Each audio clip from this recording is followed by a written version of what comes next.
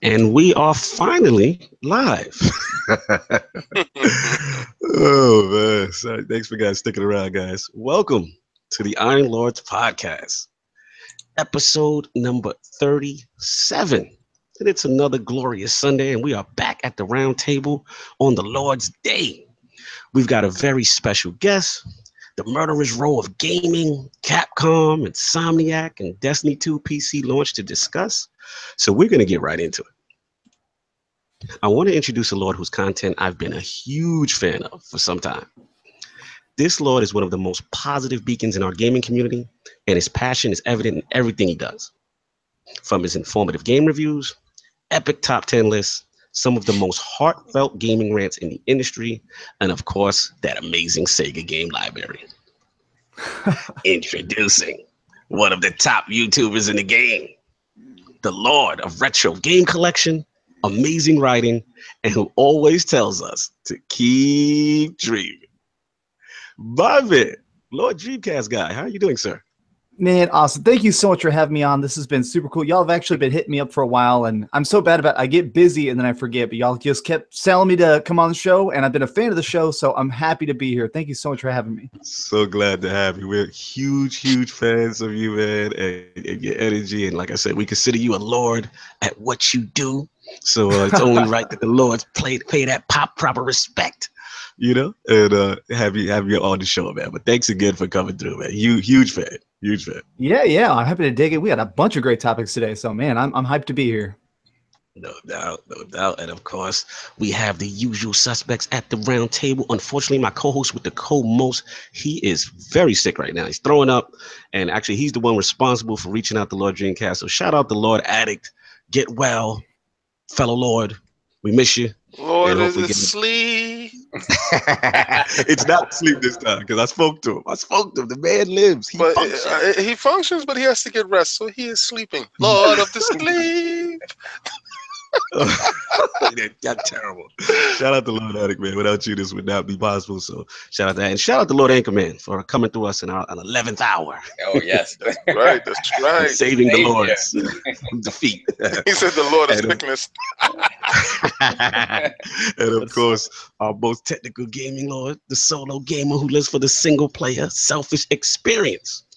Online Switch profile this week. Oh, yes. Lord Simon, how you doing, sir? Doing fantastic, man. Excited, man. Friday was a good day for gaming. Another little over a week. Got the X coming in. So, yeah, man, just good times. Good times all around. Absolutely. I see you've been playing. I saw that profile. I was very happy on my heart. 150 moons in. Wow. We're going to talk about that. Definitely. And of course, the excess gamer. Ooh. The Lord of Combat Sports, who is a man of his convictions and demands nothing less than the premium experience. Ooh. Beloved Lord King, how are we doing, sir? We're doing fantastic. Hey, guys, I know I don't need to tell you, our guys across the pond was popping last night in combat sports. Also, we have the UFC, bang them up, bang them out. Let's get down to boxing real quick. And, because that's the senior guy in the room. Then we get over to the UFC. Boxing, we had Anthony Joshua in the main event versus Takam. Takam was a late sub-in for a boxer that he was fighting, which was his mandatory. It was an overmatch fight. Again, Anthony Joshua, I would like for you to step up and fight somebody noteworthy. Please stop fighting these tomato cans. Then you had Dylan White fighting another tomato can. Eddie Hearn. You're tearing up boxing. You are the smuck that is the guck that is messing it all up.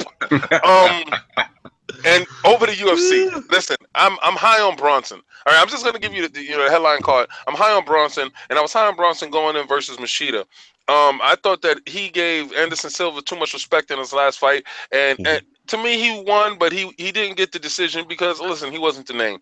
Gotcha. But in this fight, he went head up with Machida. There was no doubt in this fight. Yeah, we saw that. Machida tried to do an inside combo like he does because he counters, and Man, that hit was spectacular. I posted it on Twitter. Beautiful knockout. It was a beautiful knockout. It was done. It was done. You can actually watch the whole fight in under 2 minutes. I retweeted that out. It was fantastic. So yes, I had a great time in combat sports last night. Next week's card is going to be fantastic. Yes, the same thing with boxing, guys. Wow. Tune in. We have, listen, UFC and boxing is going head up every other night, and this has been one of the best years that we've ever had in combat sports. It's been fantastic. I love the ride. Listen, I would like to give a shout out to Plantronics for hooking up every last member of the Tick Network, I believe, the whole network, but I know all the Iron Lords got the headsets. They're beautiful. They work fantastic, as you can hear. Shout out to Plantronics. Shout out to Plantronic Rigs. I sound fantastic. Dolby Atmos is beautiful. Look at you, bougie, with Dolby Atmos. Oh, yes. But none of this would be possible without Lord Cognito's diligent work and effort in pushing forward and getting sponsors and doing this. So I really appreciate you. Thank you so much. These headsets are fantastic, and every time I put them on, I'm gonna think of you, bro. Much appreciated, Lord King. That's why you are our resident Lord and the Lord of Combat Sports. Glad everyone's enjoyed it. And of course, we have family back at the round table. Yes. One of the original Iron Lords who helped build the ILP from the very beginning, and our resident PC / Mr. Bullets Brain himself, my man, Lord Swat. How are we doing, sir? Doing well. Good to be back. Happy to be here. Looking forward to get some talks, and we got some great topics. I can't wait. Chomping at the bit. Yeah, let's do it, man. Don't forget, he's the whatchamacallit. He's the T-shirt designer. He's our resident model. Yes, he's the resident. That handsome gentleman on the Iron Lord Podcast Twitter, stunting those beautiful Iron Lord Podcast shirts. Please reach out to us. He's a designer and the model. Yes, he is. And of course, it's Lord Cognito here, spreading that gaming realness on the ILP. Not telling you what you want to hear, but what you need to hear. So before we get into what the Lords are playing, I want to start with Lord Dreamcast, his video game system history, including his amazing passion for Sega games, of course, his channel, and that keep dreaming movement. So Lord Dreamcast, let's start from the beginning. Like, we know you as Lord Dreamcast, but was that the first system that you had? Like, what was your first video game system?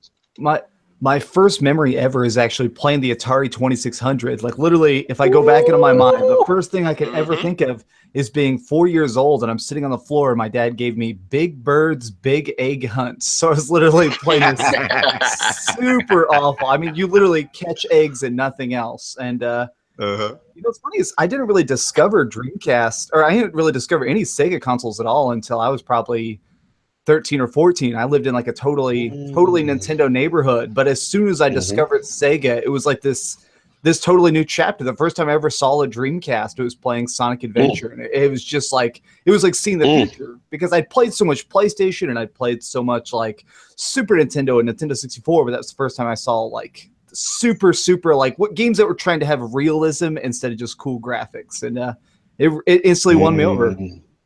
Nice. Now let me back you up a little bit, because you did say like the Atari, right? So I want to transition everything prior to Dreamcast, right? So what was like the first system, I guess, that you played consistently after that, after like that Atari? I would say, if you can remember, probably the Super Nintendo. We had an original Nintendo, but I was very, very poor. So we only, as far as I remember, we only had Mario and Duck on it. You know, the combo cart. Yeah, of course.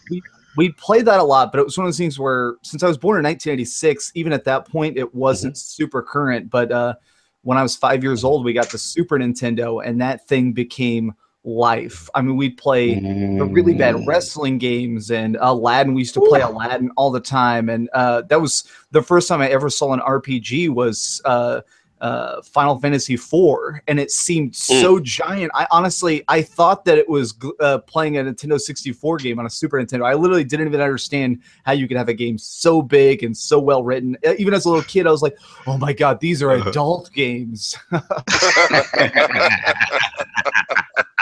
I love it. I love the passion. That's awesome.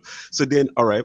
Again, prior to that, now did you have? Because a lot of the lords here are Sega kids. So I'm just quite like, did you have any Sega systems prior to that? No, it was just prickling into. Wow, that's Yeah, an interesting transition. Yeah. So, and what kind of got me on the whole thing is since we were so poor, I'd only buy consoles basically after they were canceled, and my mom ended up buying me a Dreamcast in 2002. So long after it failed. But it was this interesting little toy, and one day I was at a party in high school, and I had the Game Boy Advance SP had just come out, and I had the Game Boy Advance SP, and I was playing at this party because I'm a total loser. And this guy walked up to me. You're a gamer, sir. You're a gamer. Exactly. And this guy walked up to me and said, "Hey, man, like I've really been wanting a Game Boy Advance SP. Like I'll trade you for that, even though you just got it. I'll give you 100 Dreamcast games." And I was like, what? Wow. And he's like, yeah, do you have a Dreamcast, right? I was like, yeah, but I don't really use it. And so he literally went out to his car and he came back with 100 Dreamcast games. And I just wow. there. And so I spent the next couple of years just playing through hundreds of Dreamcast games. And so at that point, they were in stores for like $2 each. So I just basically became dedicated to collecting every Dreamcast game and beating every Dreamcast game. And it was a 10-year journey, but I did it. You've met the Lord of Games. He actually chose you. That's like He did. Weird. It's kind of weird that you say it. He comes up to you, he sees what you have, and he says, "I have a trunk full of better." Like, who? Like a trunk full of better. That's our dream. That's a wet dream. That like me sitting inside at a party, I'm playing something in my hand, and somebody comes and says, "I got 100 games inside the car for you for that." Wow. Take it now. Listen, that's like destiny. That was like it was meant to be for long. That man put you on your path. He put you on your path. Yes. So I actually ran into that guy just a couple weeks ago, like after not talking to him for like 12 years. And I told him, I was like, dude, I actually do this big YouTube thing and I call myself DreamcastGuy. You put that love of Dreamcast. And he was just like, nice. Yeah, bro. He's like, it's no big deal. It's no big deal. I'm like, no, it's a big deal for me, man. The Lord of Games. That is hot. Oh, cool. All right, so now we fast forward to that Dreamcast. And you got those 100 games, you got all that. So what were your like standouts? Because the Dreamcast, I know for the Lord, a lot of us, it's near and dear to our hearts too. You know, we really love that system. Yeah. You know, just the design of it, everything about it in those launch games. So what were the games that really stood out for Lord Dreamcast? I think early on, one of the first games that just like melted my brain was Phantasy Star Online. Just like it was so gorgeous for the time, like just crazy beautiful. And there was a trick in that game where if you plugged a separate controller into slot 4 on the Dreamcast, it would actually be like a camera. You could actually tilt it around and look around the environment more freely. And so I used to just like literally clear out an entire dungeon and then just walk around and like look at the details on the walls and stuff. Just it felt like, it felt like the first MMO. It felt like the first giant online built game, and it just melted my brain that was possible. Shout out to Lord Kaibatsu in the chat. He's like, well, Phantasy Star Online was a trailblazer. It was, man, for what it did. Yeah, absolutely. Well, and just having a game that it had an auto translate feature and stuff, so you could actually go online and play with people from Japan, and it would translate into really bad gobbledygook. But it was so cool. You go online and and it was also one of the first times I ever got in arguments with people online because people would steal loot. People would you'd have a giant boss fight and it would just spew out like a bunch of like really expensive guns, and people would just run up and start hammering A and grabbing all the guns. And so you would like typing out. I was so bad at typing. I used to type like, "Hey, dickhole, that is my." How dare they take Lord Dreamcast loot after he worked hard? That is pretty awesome. All right, cool, man. Yeah. I know. What about? Let me ask you this, because I know for me, Shenmue was really near and dear to my heart. Did you play any Shenmue at all? Did you get into it? Yes, so I played Shenmue 1, and then I actually, I'm such a hardcore Dreamcast collector, I imported the European version of Dreamcast 2. So I got to actually play the original version of it on all 4 discs, and wow, it's just such an experience, and it was so weird.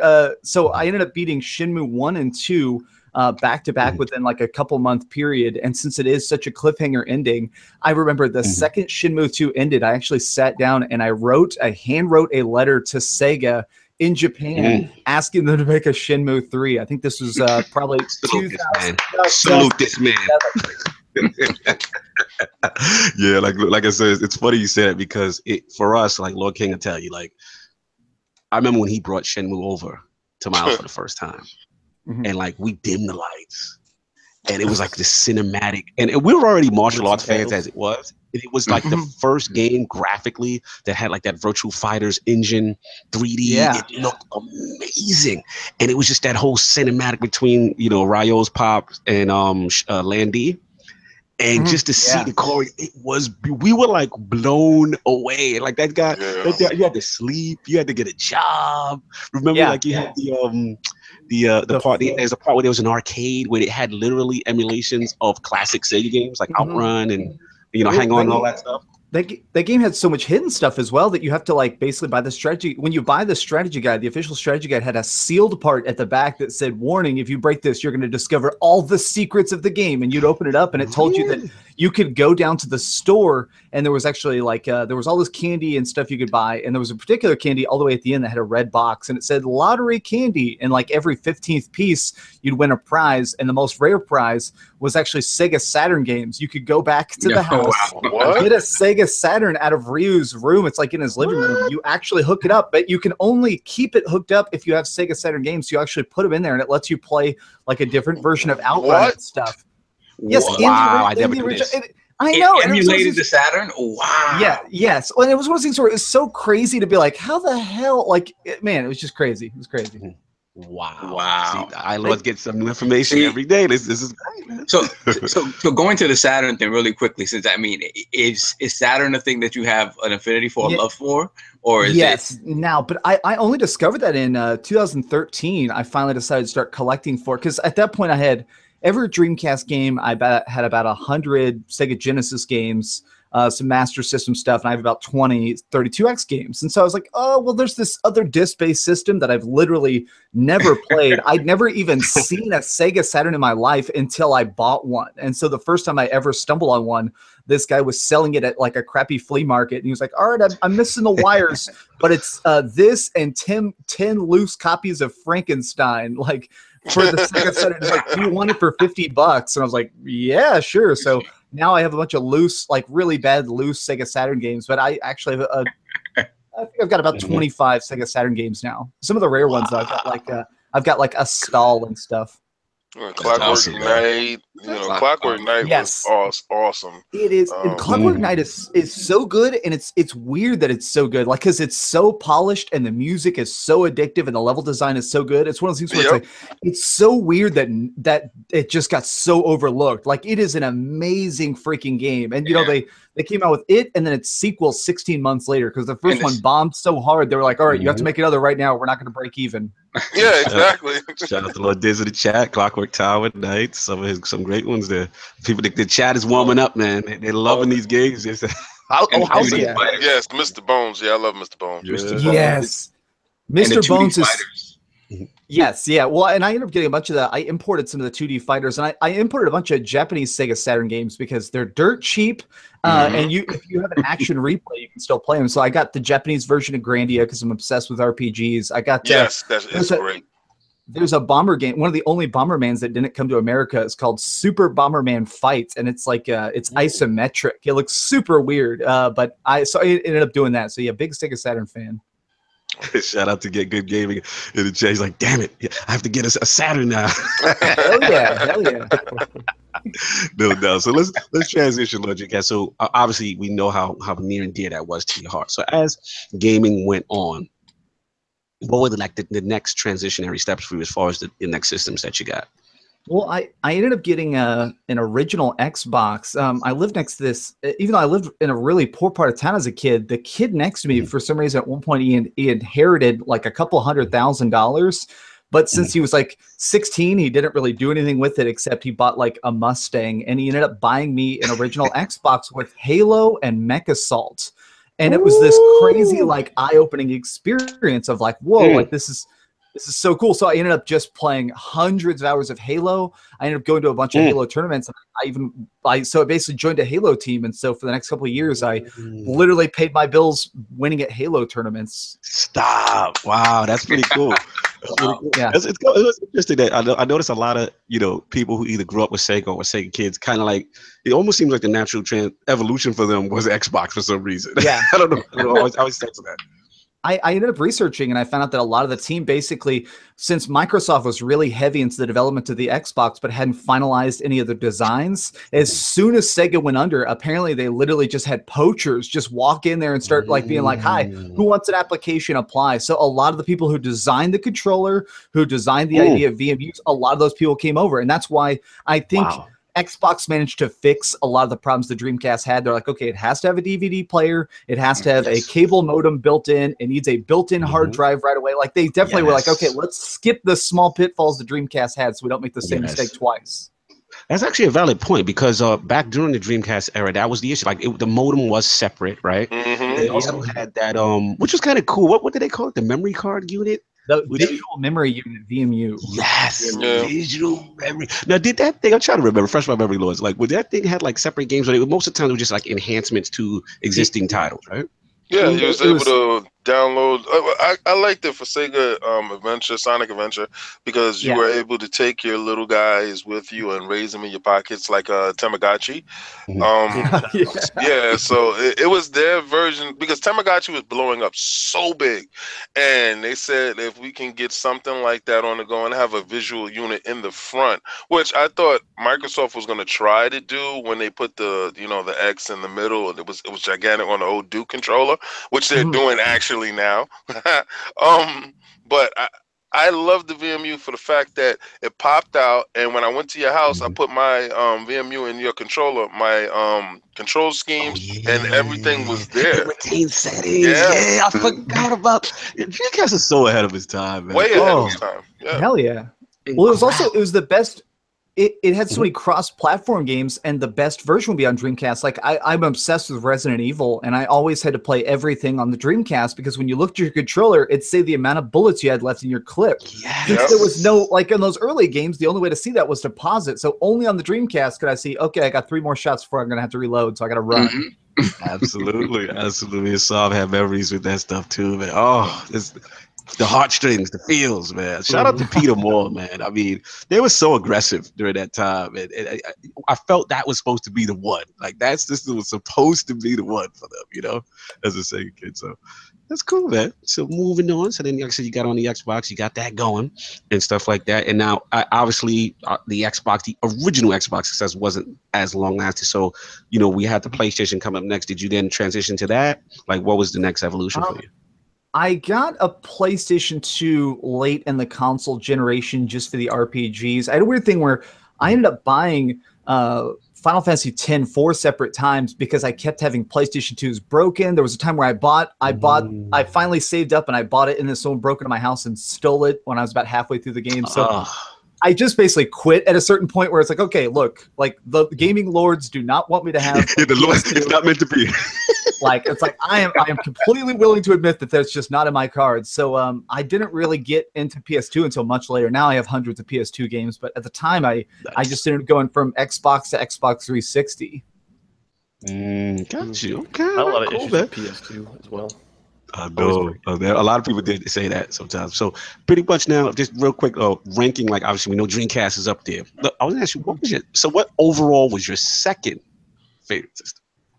I'd probably put the PS4 really near the top. I know that sounds crazy because it's currently going on, but we're just in an age now of like such an indie revolution. It's cool that I own 202 PS4 games, which sounds crazy, but so much that are like I love twin stick shooters, I love puzzle games, I love really big open world stuff. I've gotten into racing games as I've gotten older, and all of that is incredibly awesome in 50 different flavors on my PlayStation 4. That's something I've never seen before. Nice. And last question as far as gaming is concerned, we're going to do something new with the guests. So I want you to give me like some of your top 5 games of all time. If you could narrow it down to 5 of all time. Okay. Totally off the top of my head, I would say Legend of Zelda: Ocarina of Time, Skies of Arcadia on the Dreamcast version of Skies of Arcadia. The best. Okay. I'd say, and this is going to be a controversial one, but I'd probably say Alan Wake on the Xbox 360. I think that is one of the best horror games. As cliche as it is, it's fucking awesome. The I writing. gotta back you up, Laundry. I gotta back you up because I watched your video and you had that as one of the worst endings of all time when you get lit. It is, but if you get the DLC, it's all, I don't know. I think it keeps going. I don't know. It keeps it going. Yeah. And then I really, really love, let's see, Silent Hill 2, I would say is one of the best. Oh, yeah. Let me think for my fifth one. Oh, gosh. I'd say Final Fantasy 7. Yes. Okay. That's an impressive list. That's a great list. That's a great list, no doubt. All right, so then we got that going on. So let's talk about the start of the whole Keep Dreaming movement and that amazing channel that you have. Like, when did that start for you? Way back. I first started the channel and I made my first videos in like 2008.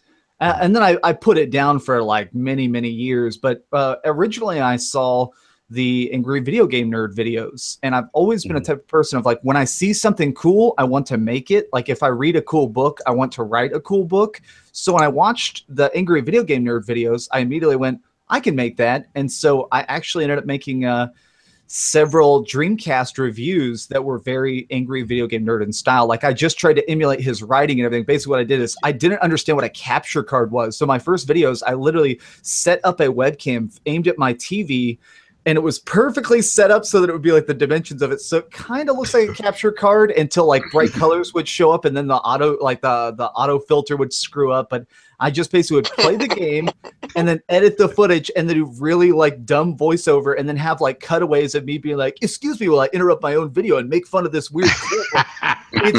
It was basically just DreamcastGuy tries to be Angry Video Game Nerd very badly. Nice. And then as you progressed, what made you like stick with it and continue on? Well, I put it down for a long time because I ended up just losing my job and roaming for about 5 years. And then I picked it back up in 2013. I just randomly started watching a bunch of YouTube videos and I saw just rant videos. It was the first time I'd ever seen somebody just sit down in front of a collection and talk for like 10 minutes. And it was so interesting, but more than that, it was so simple. It was the first time it just like smacked me in the face of like, oh, it's just whatever. Like anybody can be a YouTuber. That's the best part of this website is literally like just sit down on camera. And if you have something fun to say with more passion than your rivals, you will get views. And so I just started doing rants and then I started experimenting because I've always liked writing. So I experimented with like writing reviews and it just snowballed over the course of the last couple of years. Nice. Now, next question I always want to know this is how did they keep dreaming the slogan? When did you start it? What influenced that? It's my first video ever, all the way at the beginning. I just needed a catchphrase. I literally didn't have any idea. What's funny is the first mean comment I ever got in 2008 is for some reason in my first video, I'm wearing a fedora because I thought that was so cool. And the lighting is really bad. And so the scarring on my face looked even worse. And I went, keep dreaming. And the first mean comment I ever get said, I bet you want to keep dreaming, you Freddy Krueger looking motherfucker. Wow. He went in. Wow. He went in. Oh, man. The savages of the internet. Savages. I was like, all right, I deserve that. That's a good one. Better lighting. I got you, bro. No doubt. One thing we respect is everybody loves you. It's just that positive energy you have. And, you know, everything just rubs off your skin. And you're just a cool channel to watch. I came across, again, shout out to Lord Attic. You know, he couldn't make it. He's hurting that he couldn't be here for this because he's also a fan of yours. And he introduced me, you know, overall to your channel. But I was just like going through your vids and I'm like, I love this guy. This guy's hilarious, man. He's just great energy. You know, shout out to Lord Megatron. You got people in the chat right now who's saying they're just coming across your channel. He just subscribed to you. Super thumbs up. And we love what you're doing out here, man. So that's cool, man.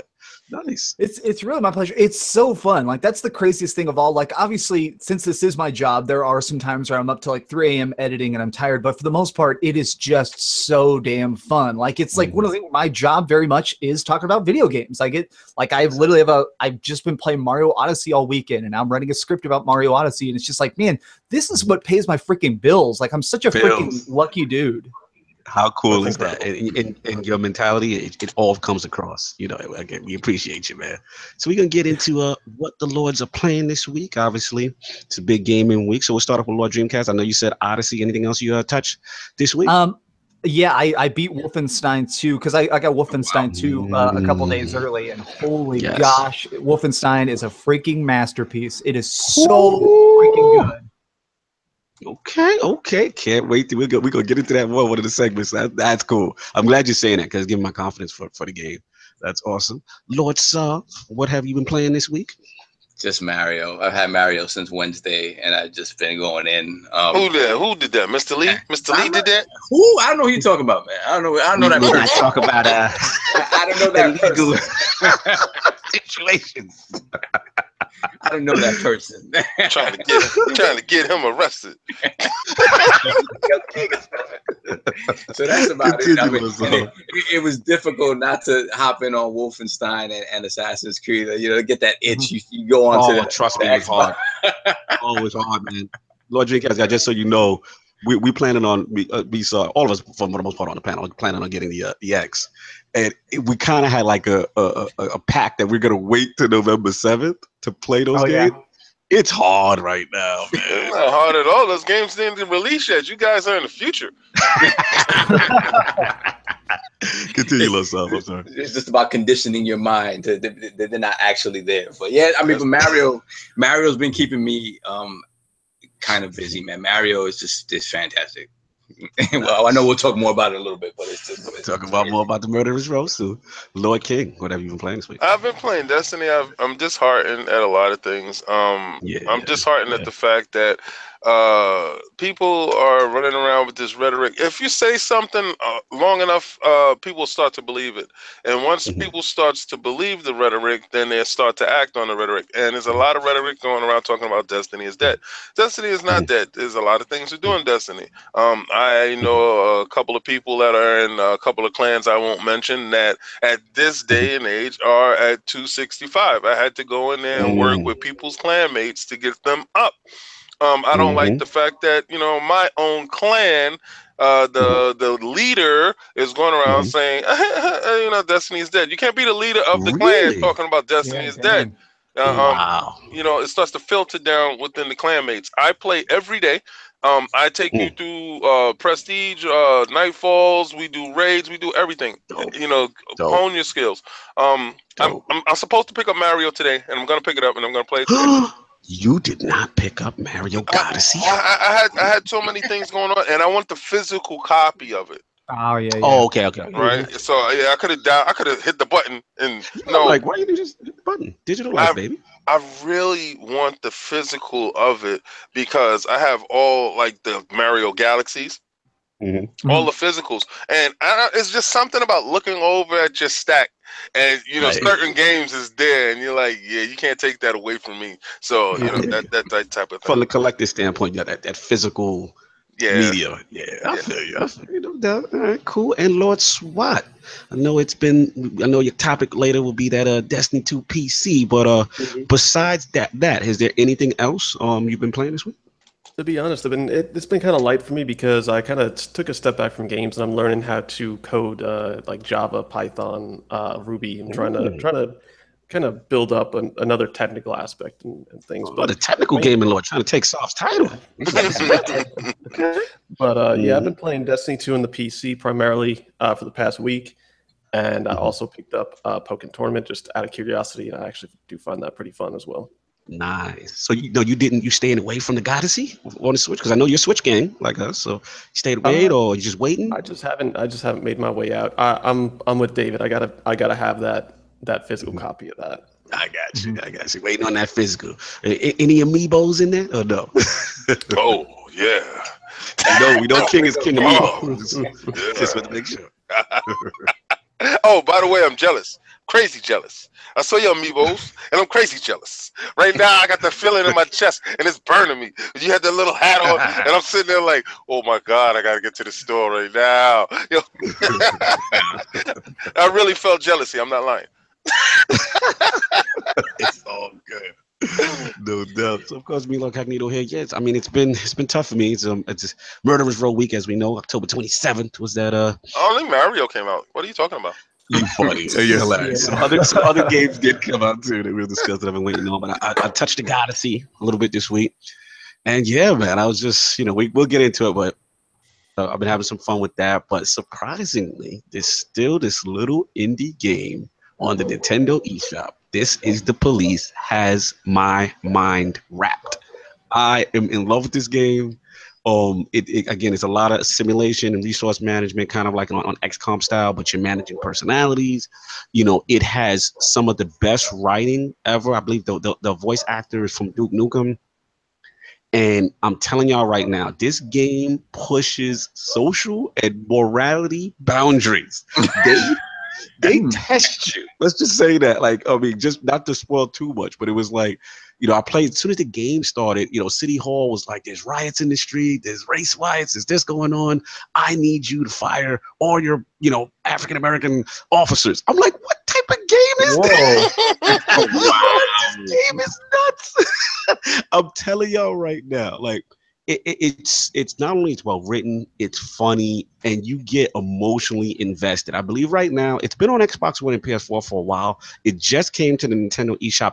It's a mature rated game. Shout out to Nintendo for even allowing this content on the platform, because to me that shows maturity. Like that, a game like this can be on it. But if you have, I know it's Murderers Row week, but maybe if it's on sale down the road, pick up.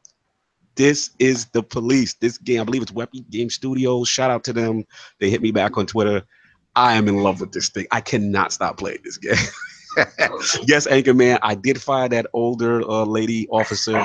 She came to work drunk sometimes, and I had enough of her. So she had to go. I'm sorry, her work before. Wow. And they didn't get a choice. They're like, do you want to fire her legally? Or do you want to fire her?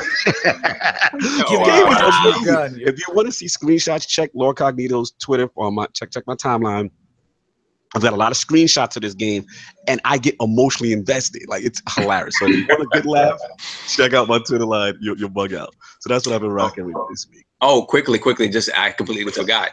Wolverblade. You've been talking about it for You've been talking about it for the past few weeks. If you are an old school gamer that's into Streets of Rage, Shinobi, any of these side scrolling like beat 'em ups, shmups, this is the game for you. It took me a couple of weeks before I really fell into what Cognito was talking about, but honestly, it's a beautiful game. It's bloody as hell. It's just honestly like it just scratches that itch of those old school side scroller beat 'em ups. Like if you're a fan of Guardian Heroes or Streets of Rage, get this game. Fantastic. Absolutely. It is really good, man. Those guys. I mean, all I need from it, if they could somehow come up with like an online patch, that's the only thing that's missing from it, because it has co-op. It has local co-op. But it's really good, man. Shout out to Wolverblade. I'm gonna keep bigging you guys up. I believe it's Fully Illustrated Studios, Michael Held and those guys. That is a masterpiece, and the voice acting and just the cinematics, like they've really made a production out of a $20 game. And guys, yeah, you guys need to check it out. Wolverblade, salute. So let's get into the show. We got a lot to discuss, but we had a poll last week, so the poll results are in, and the people have spoken to the question: if serious allegations, aka ethical, sexual, were made against a publisher or developer of your favorite video game franchise, would you honestly not purchase the game? The winner at 54% in one of the most controversial ILP polls ever is the no. This won't stop me from buying the game group. I'm truly surprised that the numbers is that close. I mean, really, come on. No. Go for it. It's actually not. Coming in at second at only 25% was the yes, I can't support that game and neither should you group.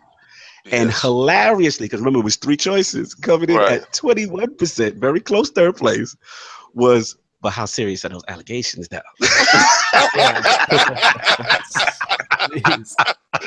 So thanks to all who participated in the poll. I want to bring it to the round table. What do the Lords think about this? Let's start with Lord DreamcastGuy. Yeah, I think it depends on the level of the offense. So my thing is, like, if it turns out that I'm sure you guys heard the head of Uber, like this dude was like basically hiring, like he would hire and surround himself with just like attractive women and then just basically be like, all right, blow me or you're fired. Like he was a piece of That sounds like This Is the Police. That's the game. That's how the game is. Sorry, continue. And so since that dude was messed up, as long as he was at the company, I wouldn't use Uber. Just because of a where it's like, I don't want to give any money that I know is going to go into that dude's pocket that then he's going to basically like abuse people with. So I feel like I love Rockstar games. I love Square Enix. I'm a big like Final Fantasy addict. And if I found out like somebody at Square Enix was just being crazy, I think I'd have a giant issue. And as much as I love Final Fantasy, I'd buy a used copy to make sure they didn't get my profit or something. But if we're talking like a low level employee is like patting asses or something, I'm like, all right, that dude sucks.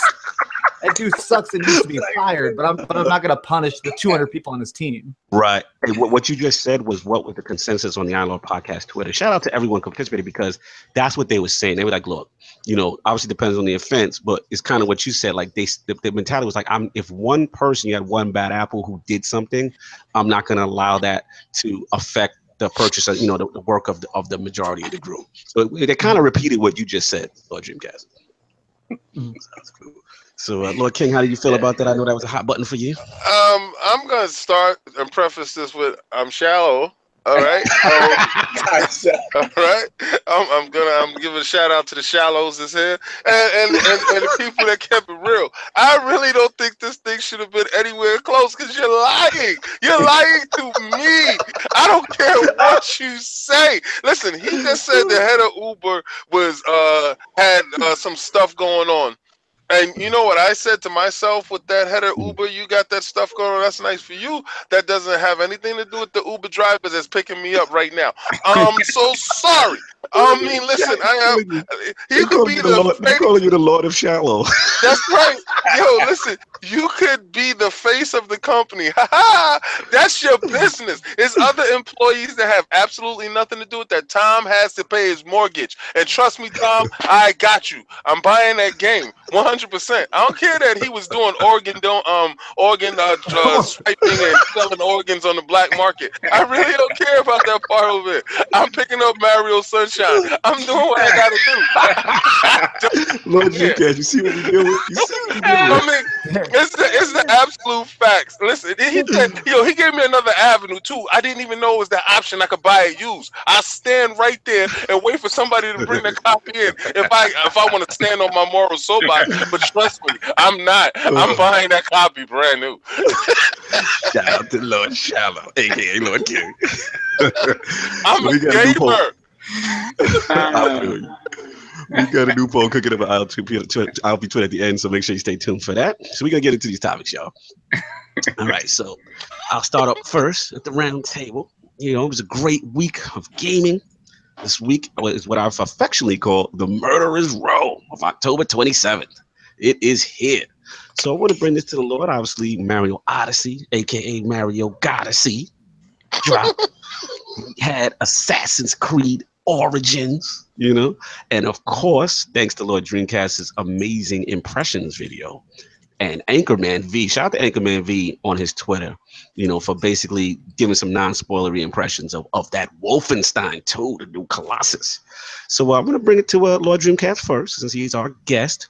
Out of the three, have you played each of the three? And if you have, the ones that you have played of the Murderer's Row, I just want some basic impressions, early impressions, spoiler-free, of course. Yeah, I haven't played Assassin's Creed Origins, but I'm going to. I have Assassin's Creed Origins sitting on my desk right now, installing on the PS4. I have beaten both Mario Odyssey and Wolfenstein, and they're both really good. I guess I want to start with Mario Odyssey and say it's incredibly surprising. Like, it seems like it may have been done by a different team. There's so many subtle touches that are so different.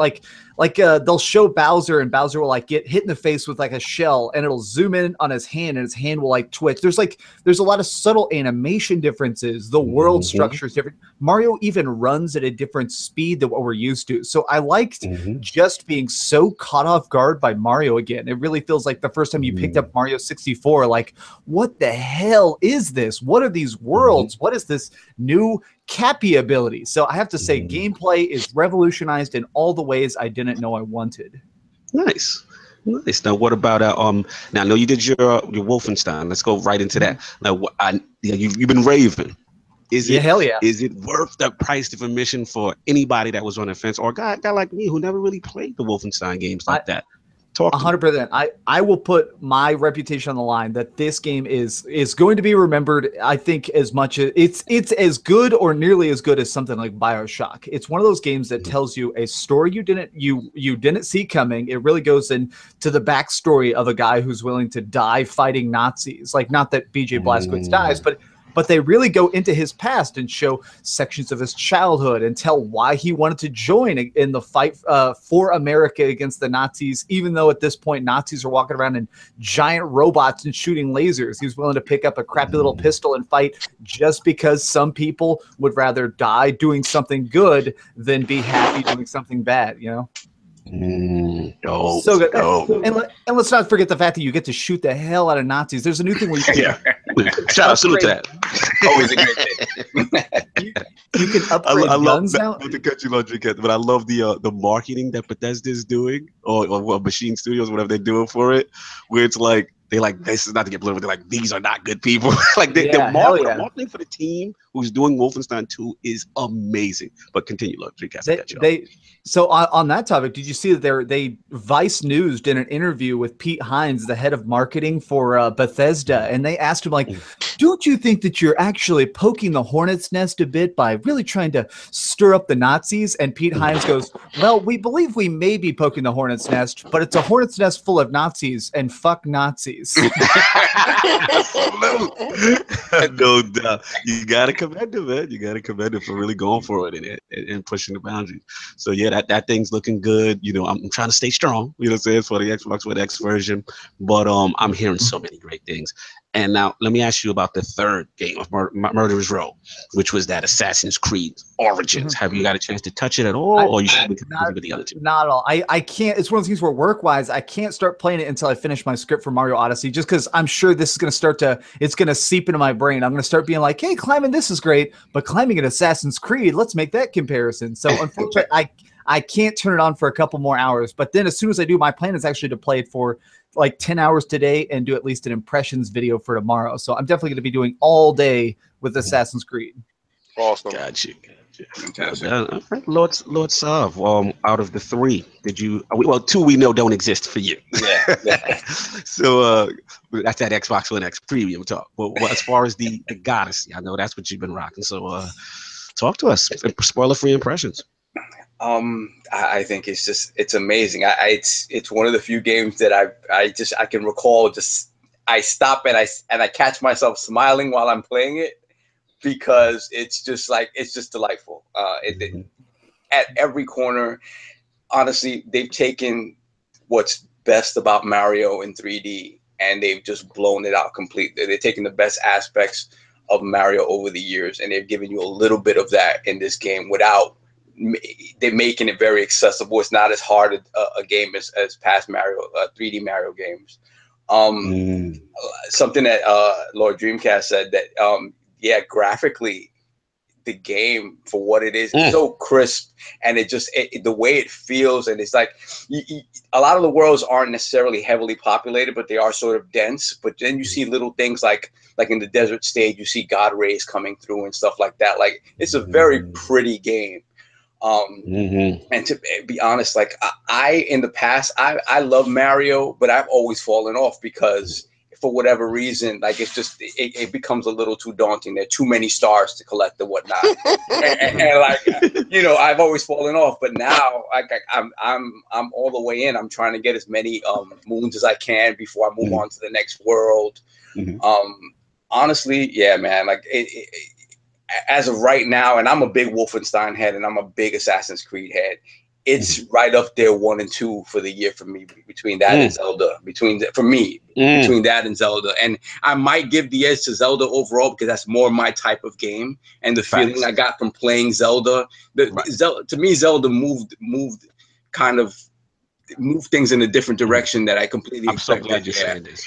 But Mario is, you got to remember, Mario invented the wheel when it comes to platforming in 2D and 3D. So to me, Odyssey is a continued refinement of that wheel. Like they're just right. They're just continuing to improve the formula that they perfected. Honestly, no one's ever touched them. So, but it's fantastic. There's no losers here. No doubt. So we always bend the knee to Mario for paving the way for us. No doubt. So, Lord King, I know you 2 games of the Murderer's Row don't exist for you as well. I know you're waiting on Mario. So my question to you is, out of the 3 Murderer's Row, what's the game you're most excited to play first? Like, it's based on what you've seen. Assassin's Creed, like, when I played it at E3, and shout out to FanFest, Microsoft, you're the greatest. Lord Phil. Salute. You're the man, baby. I told no, our Lord and Savior, Xbox only begotten son. Did you see he retweeted my joint and he liked my comment? Yeah, Phil, we here with you, baby. The vision is almost here. We're about to realize what your vision truly is. Assassin's Creed looks like the culmination of all their hard work. And this is, I know it's not over for them, but it seems like this is their end game. This is what they were building to. And the combat system, from what I touched, was fantastic. The graphics, we already know it was top notch. The scrambling, the moving, the interactions with the NPCs in the city, it looked beautiful. I didn't get a chance to hear it. I didn't get a chance to hear the fidelity. And shout out to Plantronics for giving me these great headsets and Adobe Atmos that I will be listening to that game with. I can't wait. Seriously, it's all coming together. The graphic fidelity, the headphones, sick. I can't wait. But as far as Mario goes, which I'll be picking up today and I'm going to play today because those other games come out in the future, and you guys are futurists. You're fantastic to the Tony Starks in you who play these games. I wish I lived in a future portal. I don't. No doubt. No. Okay, look, I gotta ask you a question. Did you finish that? Yeah, but I look forward to Mario, and just like Lord Sovereign said, it's not a reinventing of the wheel, it's a refinement of the wheel. They just gave you tires on this little buggy wheel that they've been building, and no one has been able to touch them. Like he said, they are the pioneers in 2D platforming, which was phenomenal. Can't touch them there. People are still doing speed runs in regular Mario. Come on, look at that. It's crazy, right? Now, to this day. Trying to beat the high school is crazy. And then like from Sunshine to Galaxy to Odyssey, they are doing their thing, and I wish they can get some of that magic on a Sonic. I really wish they can sprinkle that on the Sonic, because we got the 2D Sonic down pat. This 2D Sonic that just came out is beautiful. Yeah, it's a love letter to us. Yes.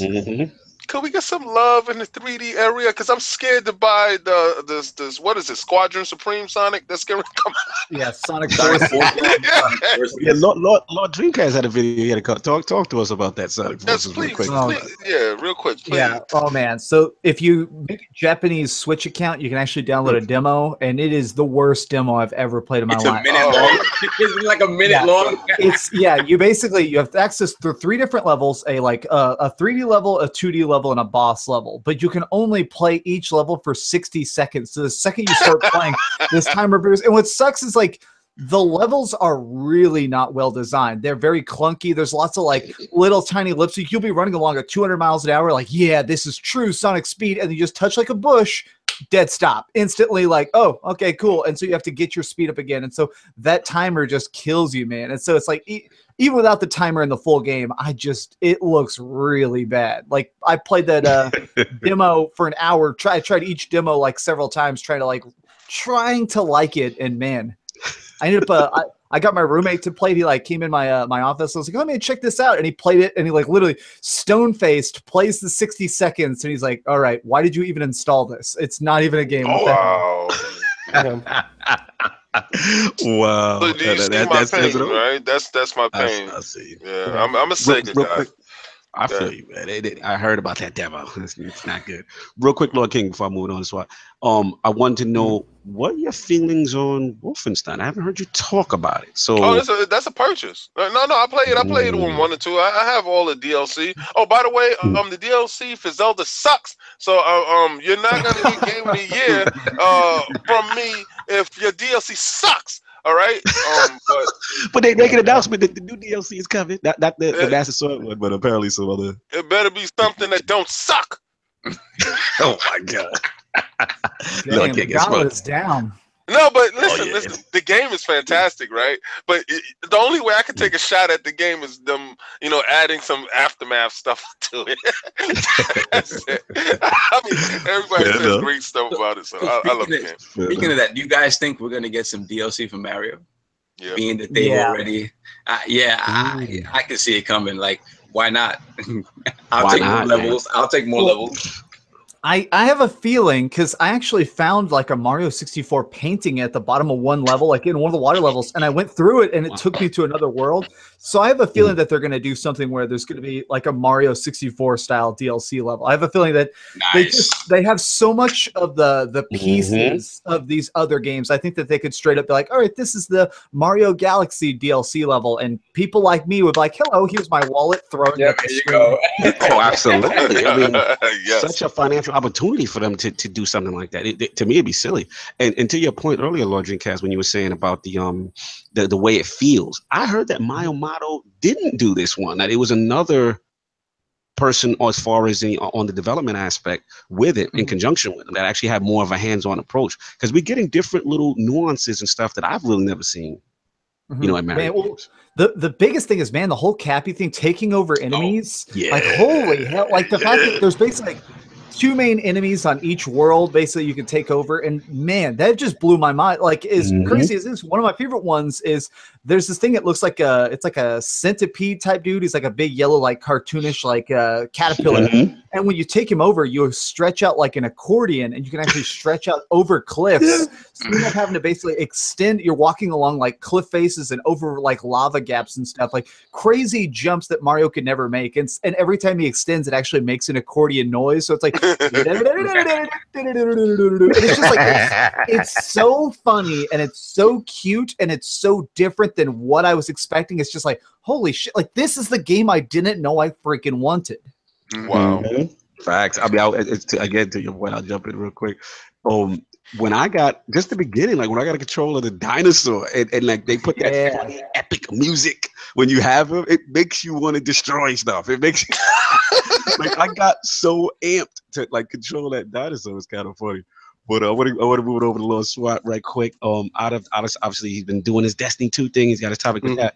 But out of the 3 Murderers Row, which is the ones that have you the most excited? Well, right now I have to say Wolfenstein 2 actually sounds really good. From what Dreamcast was saying, it actually does sound like a lot of fun. But I think I'm gonna be with Lord King and have to run out really quick after this and go pick up Mario Odyssey. Gotta do it. Gotta do it. The Odyssey. You gotta pick it up, man. It's so fun. No doubt. Yeah, man. For me, I'll just wrap this up real quick. All 3, man, look fantastic. I played, like I said, the Mario, and like to Lord Sovereign's point, just the feel. I mean, I think when I play that game, I can't stop smiling. It's weird.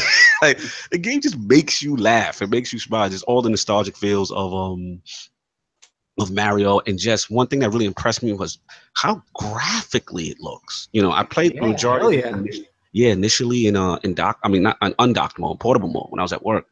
And then when I brought it home, it looked fantastic there. Just the reflections, the water going off your skin, and all that stuff. And then like I brought it home and I seen the jump in docked, and I'm like, this game doesn't get enough credit for how graphically good it looks. It really looks good. And so I've been having fun with that. Assassin's Creed is an emotional thing kind of for me, like Lord King is saying. It's like, I'm a huge fan of just that whole timepiece, Egyptian, the pyramids, that whole bit. So I can't wait to dive into that. And it's kind of because I'm waiting on the Xbox One X version because I'm a console guy. So I'm just trying to hold on to November 7th. But I was very tempted. It's sitting on my hard drive. And again, with Wolfenstein, I mean, I didn't expect I would pick this game up. But again, Lord Dreamcast, your video, I mean, put me over the edge. Lord Anchorman, his tweet. I'm seeing a lot of positive stuff. And then the other thing is because I'm waiting for the Xbox One X, that's another reason why I'm really holding out for Wolfenstein, is from my understanding, that is going to be 4K 60. Oh, whoa. So Yes. I need to see that in its glory, man. I need that, Dude, Lord. There's a scene that is going to melt your brain where at one point you literally have to climb on top of a train that is rocketing through an underground tunnel and you're fighting robot Nazis inside of there with shotguns. And so that at 1080p 60 frames a second, you're literally going to be crying blood. Woo! And people already said, like you said, it looks fantastic now. I can't even imagine what 4K 60. So that's going to be that's going to be like my showcase game for when I get the X. So that I'm purposely holding on to a lot of titles and Xbox One enhanced stuff for that purpose to showcase on that game, on that system. So, and I got my 4K setup ready, so I'm ready to go. You know what I mean? But Murderous Row, man, this is a great time for gaming. We talked about this a lot, and it's here. And we even got Stranger Things going on. Life is good, right? No. So we're gonna move on to this next topic. I'm gonna get this over to Lord Sovereign. So we got some publisher issues. Insomniac, Capcom, what's going on out here, man? All right, yeah. So it's good that we have Dreamcast here because it's something about Insomniac and Capcom that they traditionally have made games that have been a little on the quirky side, and to me that goes right in line with what Sega used to be. Right, when you had a Sega console, when you had Sega games, there was you always had your arcade ports for like, and those were fantastic and perfect. But then they were always willing to take the risks on these smaller, quirky type of titles, and it was something that kind of identified Sega's identity to me as being willing to do that. And these are two companies that have titles that sort of kind of can mesh into that sort of ideology. And so for me, going into the Insomniac stuff with Sunset Overdrive was an Xbox One exclusive that by all accounts didn't do as well as Microsoft had hoped it would do. A lot of people thought that it was a game that didn't necessarily mesh well with what Xbox is, and probably would have felt better on another system. I love the game. I know a lot of the lords picked it up at launch, if not afterwards. I know a lot of people played it once it came to Games with Gold. It's a very unique game that kind of harkens back to again, a Sega game like Jet Set Radio or Jet Grind Radio. It goes back to that sort of stuff, the mobility. And it's just something that I felt was underappreciated on a platform that tends to get looked at as, the shooter platform or something like that. So my feeling is that they're shopping around for a publisher to get a sequel done, and Microsoft has been mum on it, and it's disappointing to me because to me, I think this is a point where Microsoft needs to continue to differentiate their portfolio and kind of expand what it means to be a Microsoft game, and kind of expand their identity. And the fact, we've gone into this in the past, how they're just not willing to take second chances on properties that didn't do as well as they had hoped. And I think it's a sad thing. I mean, it'd be great for it to go multi-plat and everybody get a chance to play this series. It'd be fantastic, but I think it's an opportunity missed for them if they don't hop into that. So that's one. And then we go into the Capcom thing where there are rumors that they're in dire straits and that they're looking to be bought out. And this is huge if this is actually true, because I mean, it's not like we're looking at a THQ fire sale, which, they had some great properties, but it's not Capcom. When you say you're breaking up Capcom, everybody's eyes should open wide and be salivating at the mouth to pick up some of these properties. Check out Lord Dreamcast's video on Capcom too. A lot of feels there. Yeah, go ahead. So honestly, I mean, this is another opportunity, I think, for everybody, but especially Microsoft is sort of hurting for properties to sort of consider what would fit best on the Xbox platform. These guys have, again, some of the best over the years, and they have a lot of properties that haven't really been used lately. They have Mega Man. They have, I don't know how many different versions of Res Evil. Onimusha. There's something that people have been screaming to come back. So there's a lot of properties there that can be done justice. And talking about Dreamcast video and how there were certain games that, I think they've gone to the well a little too often with certain properties, and the ideas in them have become stagnated to the point where even the hardcore are kind of going away from them. You saw this with Street Fighter V, where they gave you a bare bones game and the professional players stuck to it because this is what they're going to play.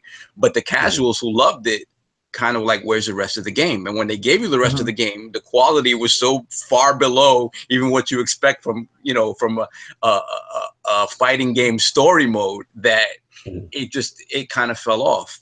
The same thing with Marvel vs. Capcom Infinite. Infinite, by all accounts, is a great game fighting wise, but the decision to go with the art style that they went with, the fact that they're not having these classic characters that people are so used to having in these games, at least at this point, not in the game, is something again that's kind of dropping people's interest in the game.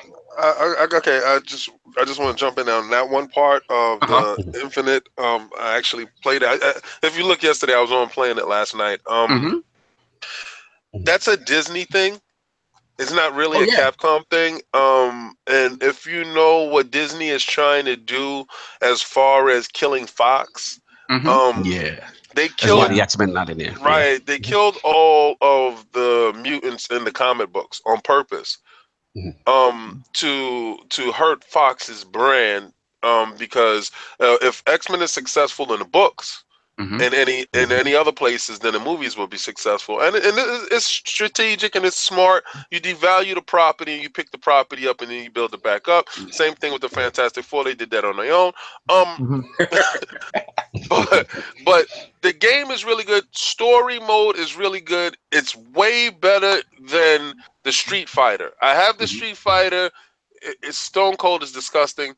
But it is. It's ice cold. It's ice cold. It was delivered ice cold. It was DOA on arrival, and it did not resuscitate when they send the DLC through. I don't care how many free things you send through. If your initial impression of a game is of such, it's going to stay that way. But back to the Infinite, give it a shot. If you can, play a demo, go to somebody's house, share the game. The story mode really surprised me, and it was better than all of their other story modes in their Capcom games. I really didn't think they had any. They would just, fight here, fight now. But this one actually has a cohesive story that goes and spreads across many hours. It is, but it's also super cheesy. I mean, yes! I forever laugh. There's a moment where I straight up Ryu walks out of an Egyptian pyramid and says, "Me and my research team were actually doing some seismic studies to make sure that this melding of universes was correct." And he's wearing his karate outfit, bro, seismic reading my ass. Are you kidding me?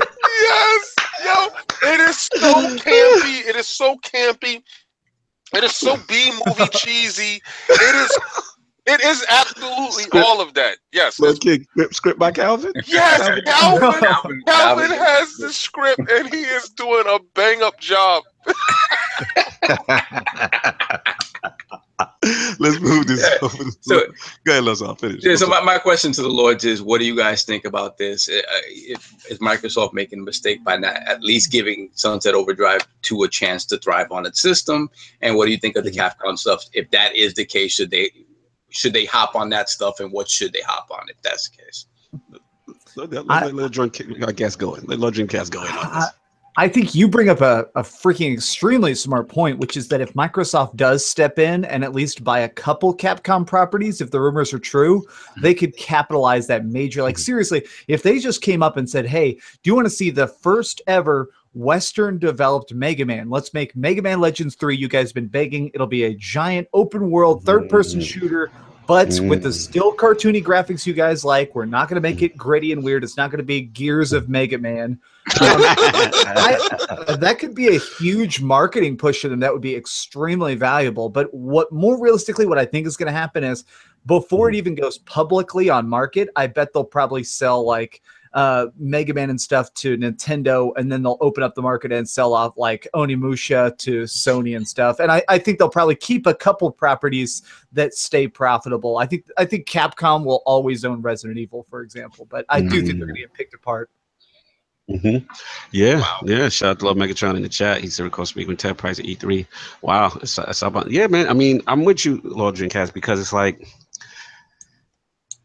I mean, the Sunset Overdrive thing is it's a weird one for me because, I see what the chat, shout out to Lord Kaibatu in the chat. The first one didn't resonate with me. And shout out to the Press Start podcast guys. We talked about this week. I was on their show. Check them out. Great group of gamers. Had a lot of fun on that show.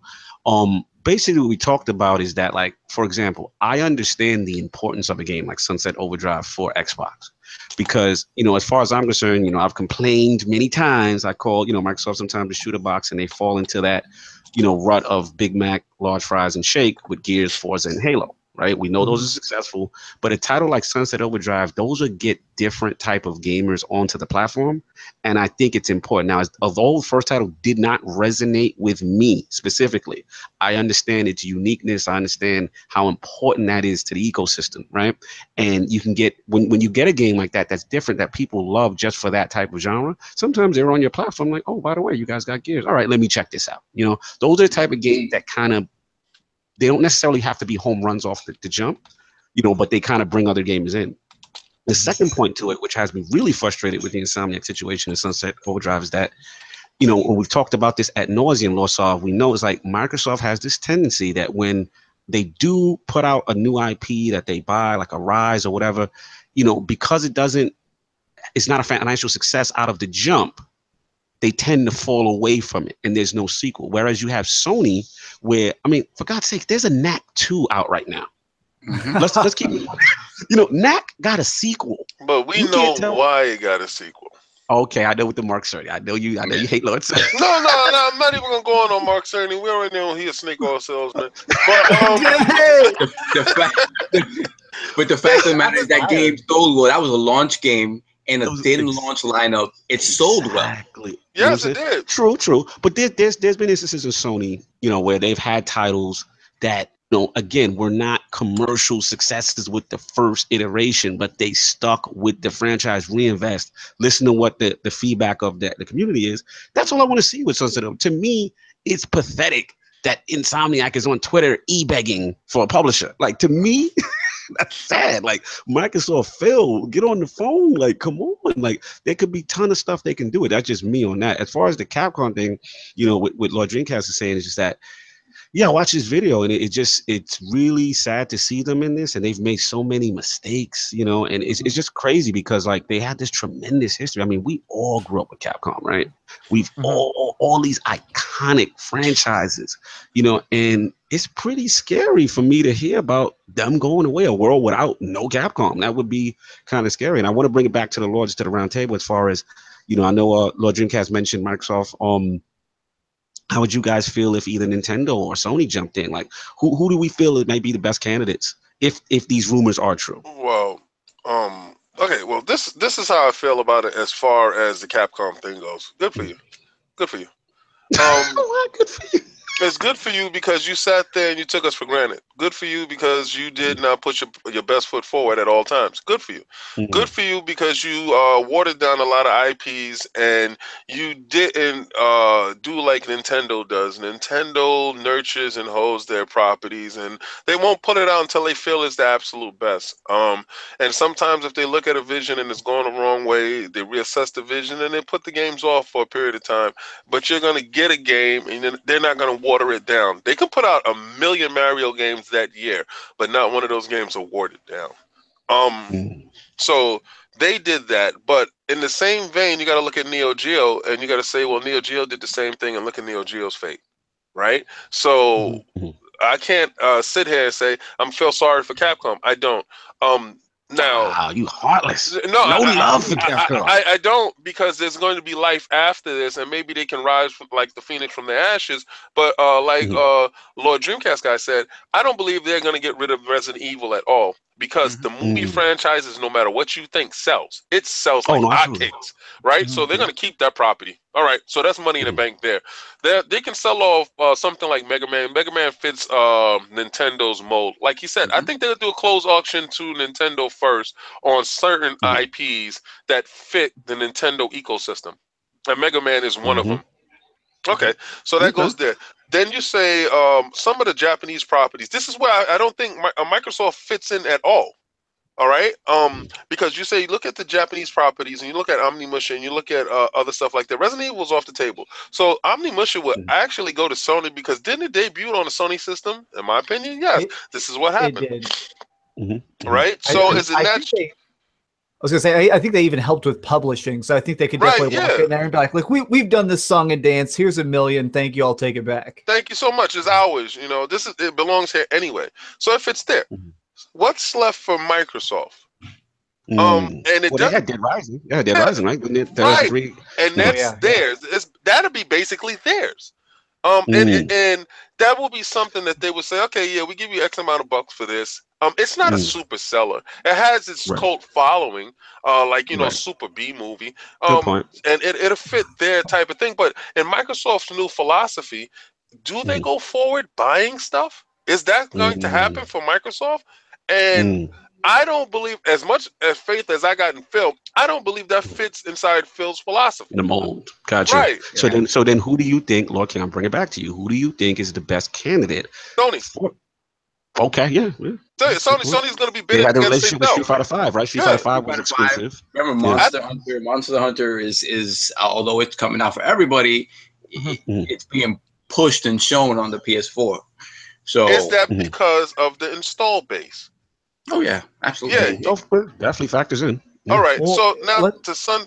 Oh, yeah, go ahead. I was going to say, keep in mind that there is probably some behind-the-scenes bad blood between Capcom and Sony, because I was reading a report that basically said that they wanted to cook Street Fighter 5 for another 6 months, but Sony, since they were paying their bills while they developed it, forced him to release it in that really unfinished state. They apparently the internal memo was, we need this out 3 full months before Evo. You need to have people playing this and interested in this so we can have $1 million tournaments for this. So basically, even though Capcom was like, we know this is not done, we literally have like drawings for the cutscenes, this is not done. Apparently Sony walked in there and said, well, that's a goddamn shame. I'm paying your rent and it's going on store shelves. There we go, baby. It's interesting you say that, because I do remember, like I said, it was a huge uproar in the fighting community because of its unfinished state. But it's like you said, I do remember that Evo, that time frame matches up. Wasn't they playing it on PCs at Evo? Yes, well, and it was really weird. It was very behind closed doors. They weren't having a lot of open stage events. It was very much like a camera crew in like a Sony studio. It was a very controlled state. Very weird. Yeah, I remember that Evo. It was very, very weird. And it might lend credence to what you're saying here, that Sony pushed them out into the streets and they wasn't ready yet. sounds slow. And they got hit by a car. That's good for them. Anyway, this is what happens when you don't share the wealth. If you'd have put it on Microsoft and it would have been for everyone instead of trying to get the money back, then maybe it would have turned out better. It didn't. Bye. I am surprised that never went multi-plat. I must admit, I thought eventually like it would be like a Super Street Fighter Deluxe Alpha version. I think Microsoft probably passed. Well, no, Sony bought the rights. Sony bought the rights to Street Fighter 5 and bought exclusivity. And they said, okay, you're allowed to release it on PC, but it can never go to an Xbox platform ever. So because of the wording of that contract, we may see a Street Fighter 5 Ultimate Kamehameha Edition on Switch, but I don't think it can ever legally exist on an Xbox console until that contract expires. Wow, makes sense. Yeah, makes sense. Let's get Lord Swati. He's been quiet and get a chance to get his feelings on all this news about Insomniac and with Sunset Overdrive 2 and possible rumors demise of Capcom. Where do you stand with this, Lord Swati? It's a lot to take in. I really didn't look too much into the details of this, but hearing from you guys, it sounds like it's a real nightmare for a lot of different people. But I'm a big fan of the Resident Evil series, and to think you love Resident Evil. Yeah, to think that there might not be another one, that kind of hurts. But at the same time, I know that there would be someone that would grab that mantle. That's such a big series, as you said. I mean, they could even keep that and hold that as one of their only IPs, and they could probably still do well. I think that maybe what could transpire with a lot of the things that you guys are talking about is there might be a lot of different developers that might pick up the intellectual properties and actually run them and actually do something that the fans love, because you never really know. I mean, it's a lot like Sonic with Sega. I mean, I wish Sega would just release get It's like let somebody else pick up Sonic. Just be careful. You got Dreamcast guy here. Be careful. I don't know how you feel. Well, I mean, I love Sonic and I love Sonic Adventures, but the Sonic 06, post Sonic 06, it was terrible. Yeah, it's been terrible. So it's interesting, just on the note, I don't know if y'all know this, but do you know the guy who made Sonic Mania was actually, he made a bunch of fan games, and Sega basically had a choice of suing him or hiring. They were like, okay, he's... Yes, and they chose to hire him. Yes, I heard the story. That's amazing. That's better than what Blizzard did. Yeah. Well, you know, we went over that in such detail, and I am so happy and proud of him with his due diligence and his determined, his dexterity when it came to pushing his vision. And that's why I got the Ultimate Edition of it, because I wanted to make sure. Yeah, the one with the Genesis. Yes, I saw you put it on Twitter and posted that. Damn, I should have went physical for that one. I needed that. Well, you didn't get a physical copy. They gave you a digital for it, but you got the physical replica. Really? Yeah. Oh, I didn't know that. I had no idea I would have done it. I totally would have done that. I'm gonna get a disc on it. But as far as Sunset Overdrive 2, this is the problem with Microsoft, and you're gonna continue to see this problem with Microsoft, right? You have Phil, who's basically dipping and dodging and moving on the squares that he can move. He sees the squares that are lit up, and he's trying to avoid the pitfalls. They give him a certain amount of money. Now, he has to say to himself, do I go with this failed IP? Now, this has burnt you already, or do I move forward and go with this IP? You're talking pure business. You're talking pure business. I have to concede. From a financial standpoint, what you're saying makes sense. It wasn't a commercial success initially. Not at all. And listen, when they touted Insomniac Games, everybody was like, ho. Now, the problem with that is Insomniac Games, this Jet Set Grind radio type of thing, that was far out of their wheelhouse. If you would have gave me a buddy game as like a Ratchet and Clank, a Jack and Dexter type of game, I think it would have excelled to the point and sold more and met people's expectations of the Insomniac brand. Now, I know you're going to say there's other games that they made that are different, but what they made their wheelhouse in was these type of games. And when this game was so different, it took people aback. Some people was like, I don't really know about that game right there. Now, me, I purchased the game. I love the game. I wish Microsoft would pick it up, but do I have any hopes of them picking it up? Not at all. And from what I hear, the game is at least 75% done. They're just looking for publishers and a little bit more backing to finish it up and close out the game. Got you. Real quick to Lord Sov's point. So what do you think ultimately happens? Let's start with Sunset. Like, what do you think happens with them, Lord Sov? I think ultimately they get picked up by some third-party publisher and the game goes third-party, as would make most financial sense. I would love to see it back on Microsoft's platform. Again, maybe a game that can start to really push Phil's Game Pass narrative about breaking up these titles and maybe kind of financially spreading out the cost of this stuff to have these games live on these systems. But that's pie in the sky. I honestly think somebody's going to pick it up and it'll be on everything, and that'll be fine. We'll still get to play it. I think another reason, if other publishers are kind of holding out on not picking it up, is the fact that you're picking up a sequel to an IP that you can't get the original for. So it's a question of bringing a sequel onto a system that people who own that system may have no prior knowledge of the original game, and then you don't have a basis for people having interest in it apart from it being an Insomniac thing. And when Insomniac coming out with Spider-Man probably this coming year, it doesn't make any sense to sort of dilute that message. Gotcha. Absolutely.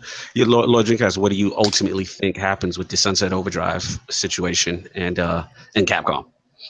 It's hard to say. What may end up happening is it could end up being where they hand it off to another team, because what a lot of people forget is that studio is incredibly tiny. Insomniac Games, Insomniac Games is actually one of the smallest studios in the business. They have a lot of trouble even making one game at once, let alone 2 games at once. And like you just said, they're really, really deep into Spider-Man right now. So it could just be very much of like they end up giving the IP temporarily to somebody, whether it be Microsoft, Sony, or Nintendo. It'd be like, okay, you have full permission. We'll give you like 30 people from the original team to make sure it stays as core to the original feel, but we can't even help you with it. So I honestly think that that's a very strong possibility as we see a Sunset Overdrive 2, but it's very different, still awesome, still funny, but also polished and very different.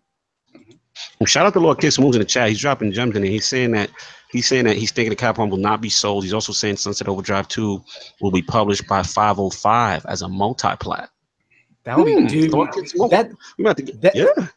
just gonna say, if that's real, that is the best possible move, because that's one of these where a series like that deserves mass attention, but you need it on every console so that everybody can be promoting it. And yeah, that would be such a great win. Well, Spoon, we gotta get you back on the show, man. You dropping jump bombs. I hope that's true. Man. That would actually be cool. You know, like I said, Sunset Overdrive wasn't my cup of tea, but I don't want to see the thing go away. And like I said, if Microsoft can't get it, then doesn't look at it as a financial success, like Lord King is saying, then hey, by all means, go multi-plat and let this thing continue to live. You know. So that's what I got on that. If any of the lords got anything else between Insomniac and Capcom, or we ready to move on? Let's move. Let's move. Yeah, I'm taking a move.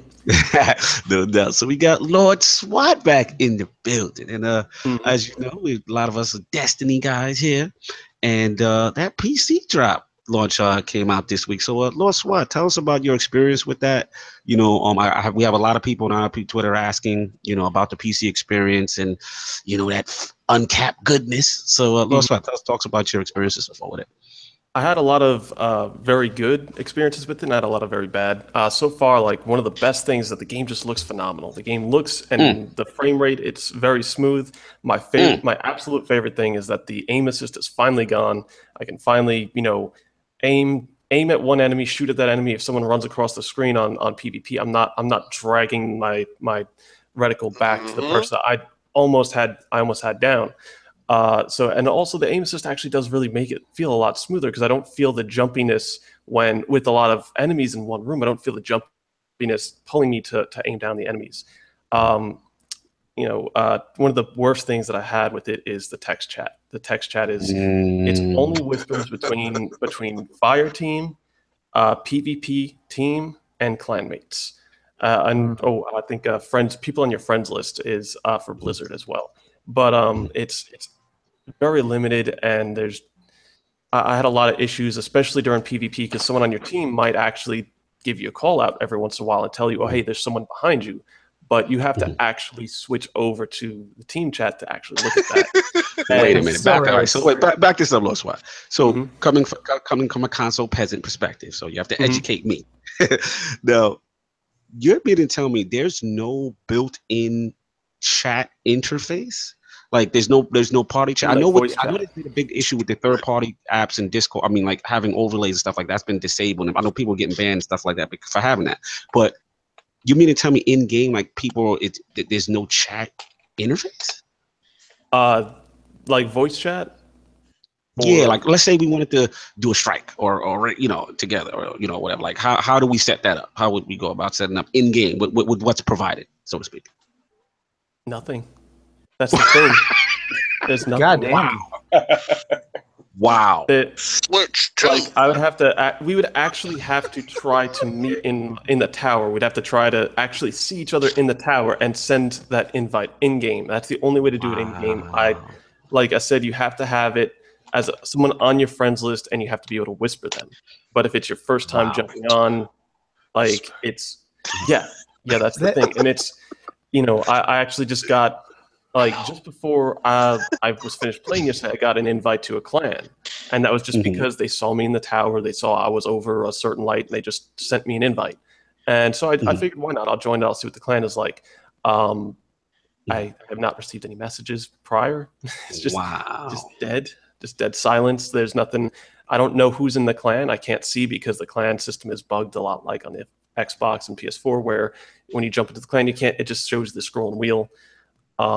They had a few little bugs in here and there. I had instances where enemies and missions they would just be stomping the ground. They wouldn't be shooting. They'd just be stomping. You just run right through.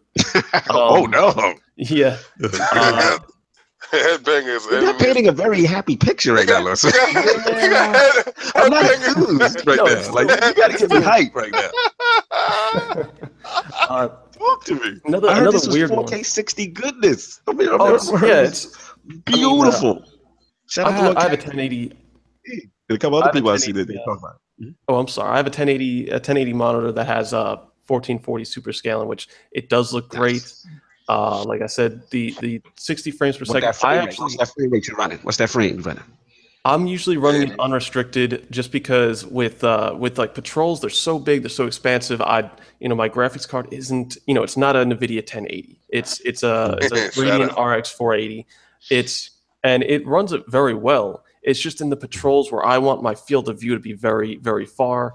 I'm seeing, mainly about 40 to 60 in patrol areas. It's pretty varied basically on how far I can actually see.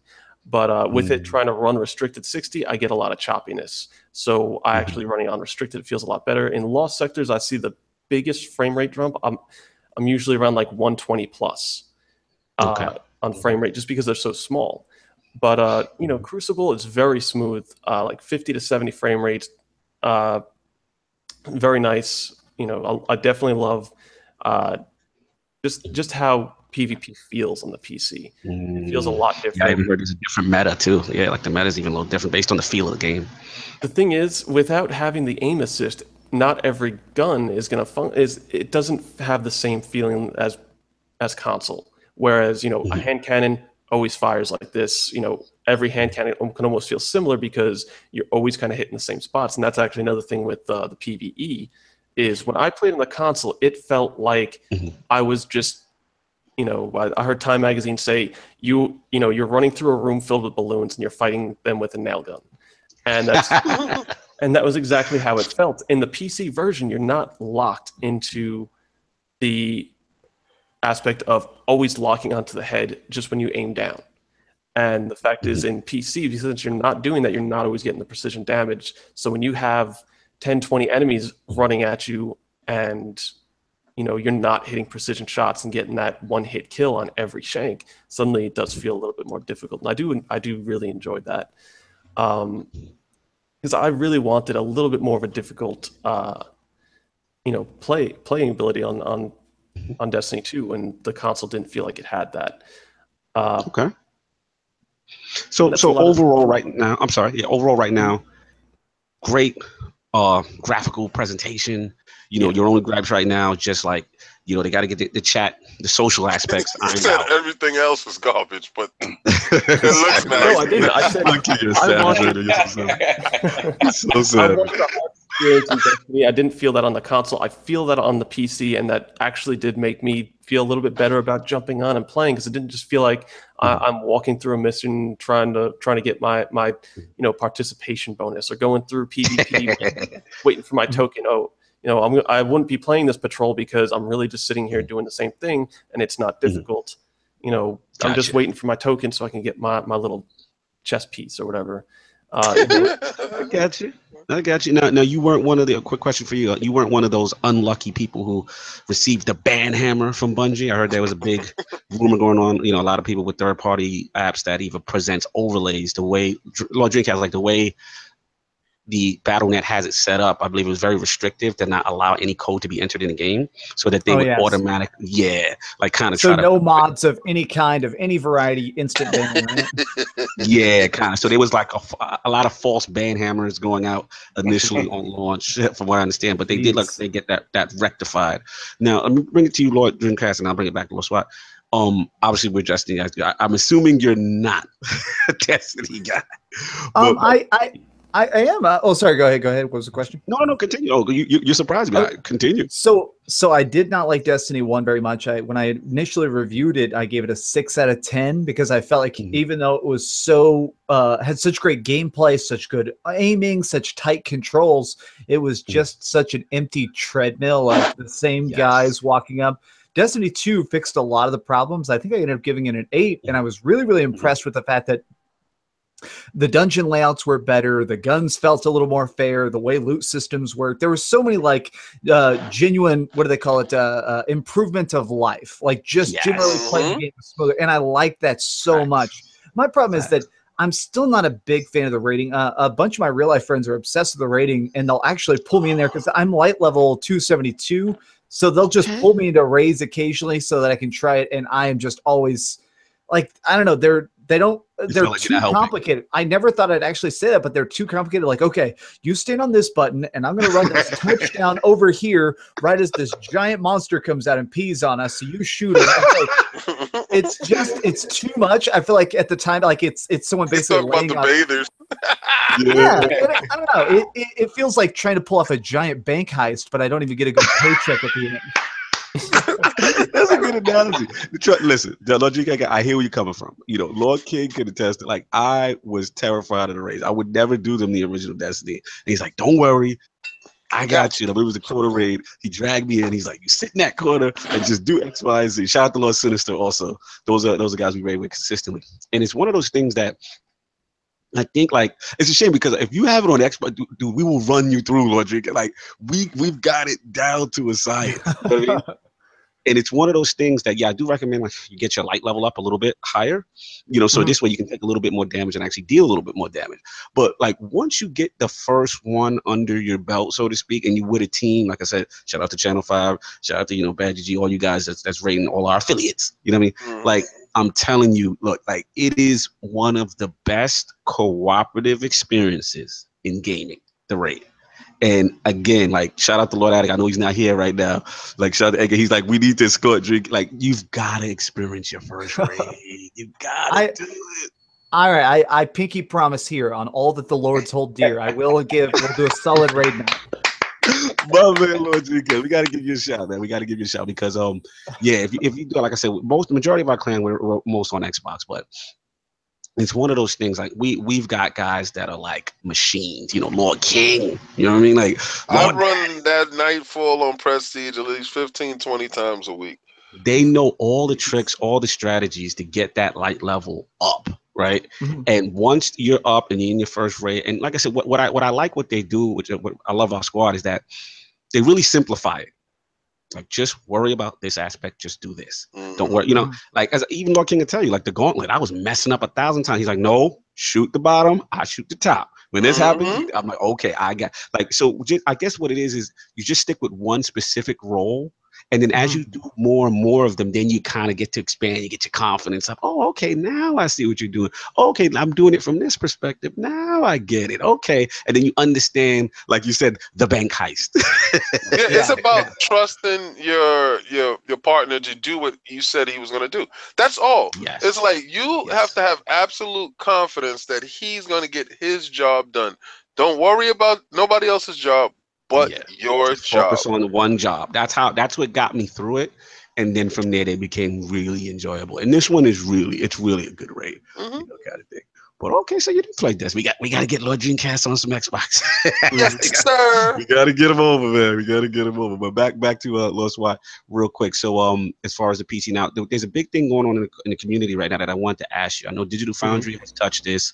You know, I know the PC requirements and the rigs, you know, are out there. And the big rumor going on. Shout out to Lord Randall Thor. He just put a video out. You know, obviously we know that PlayStation has the marketing rights with Destiny 2. And we know that as far as the Xbox One X enhancements, they have been very mum. They keep saying we cannot talk about these enhancements at this time. You know what I mean?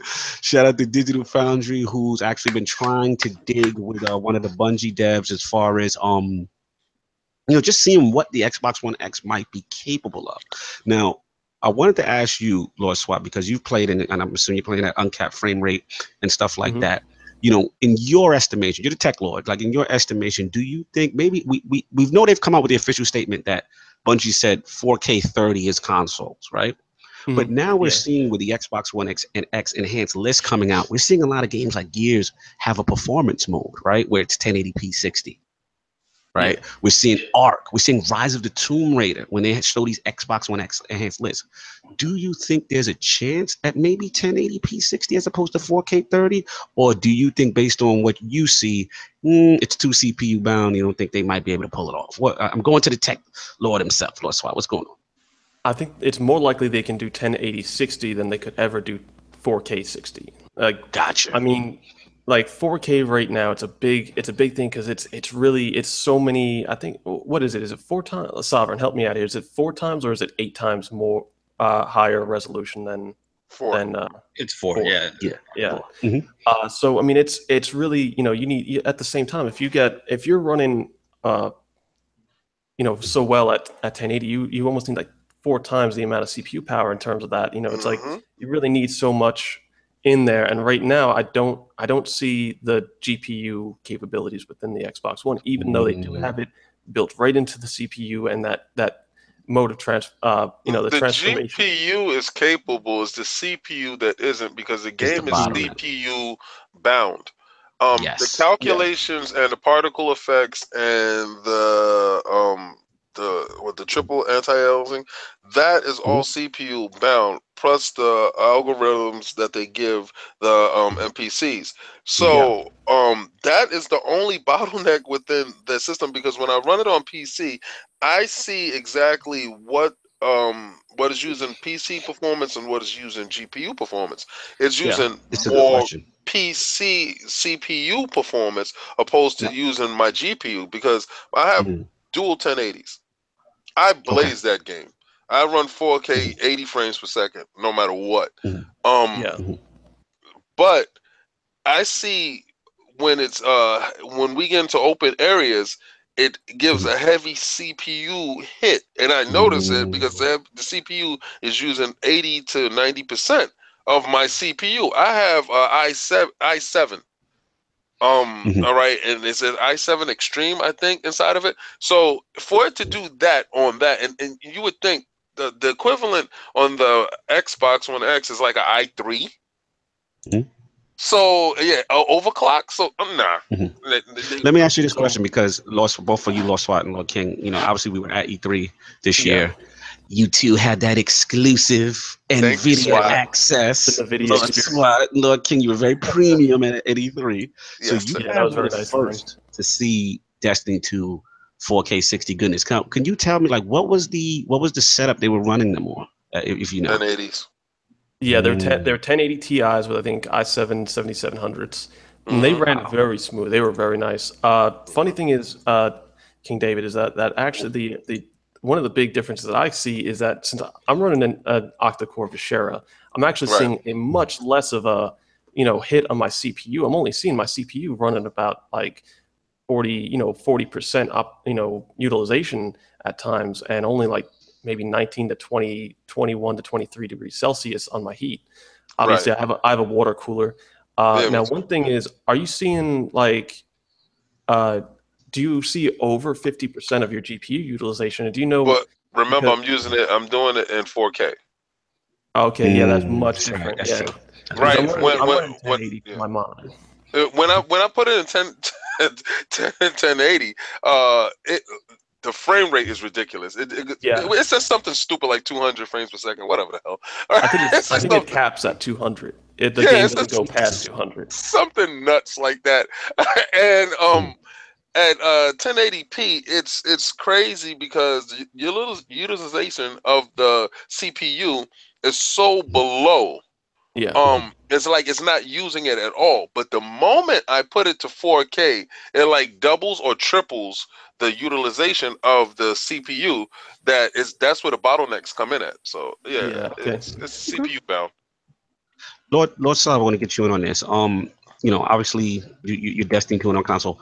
Do you think there's a shot, or do you think the marketing deal still plays into this whole bit as far as the Xbox One X enhancement that should be coming soon?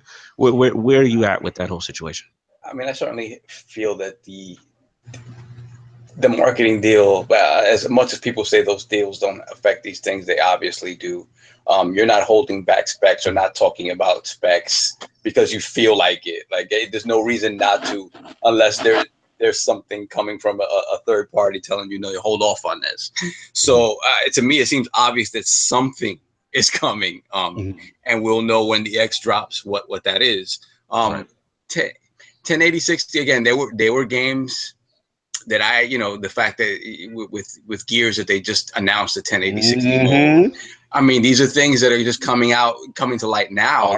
Arc Survival Evolved announced 1080 60 mode. So because what it is, Lord Dreamcast, is for us Xbox One, that's our most preferred platform here, right? On the round table.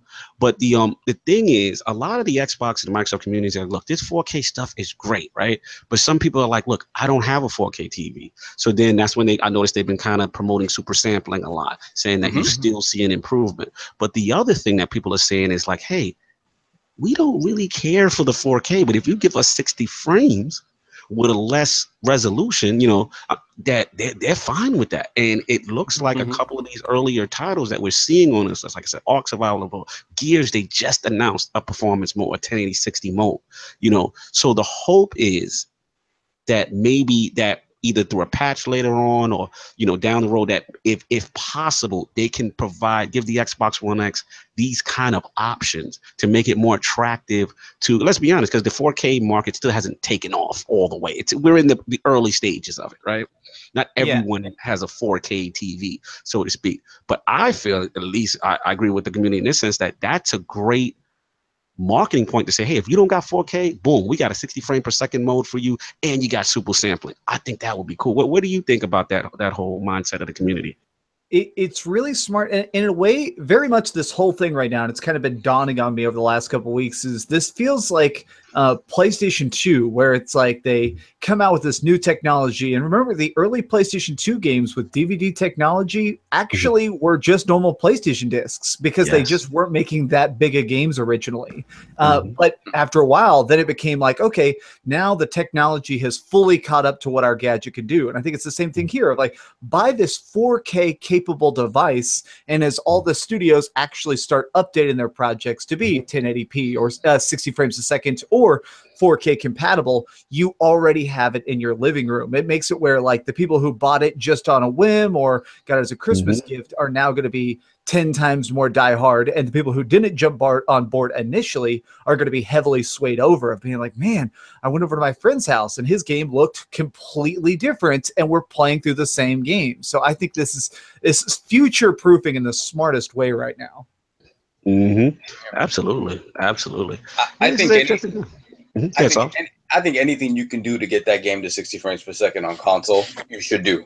Regardless, I mean, if you apply some sort of dynamic resolution scaling like you have with Halo 5, like whatever the case may be, do what you need to do to get that game to 60 frames per second on that console.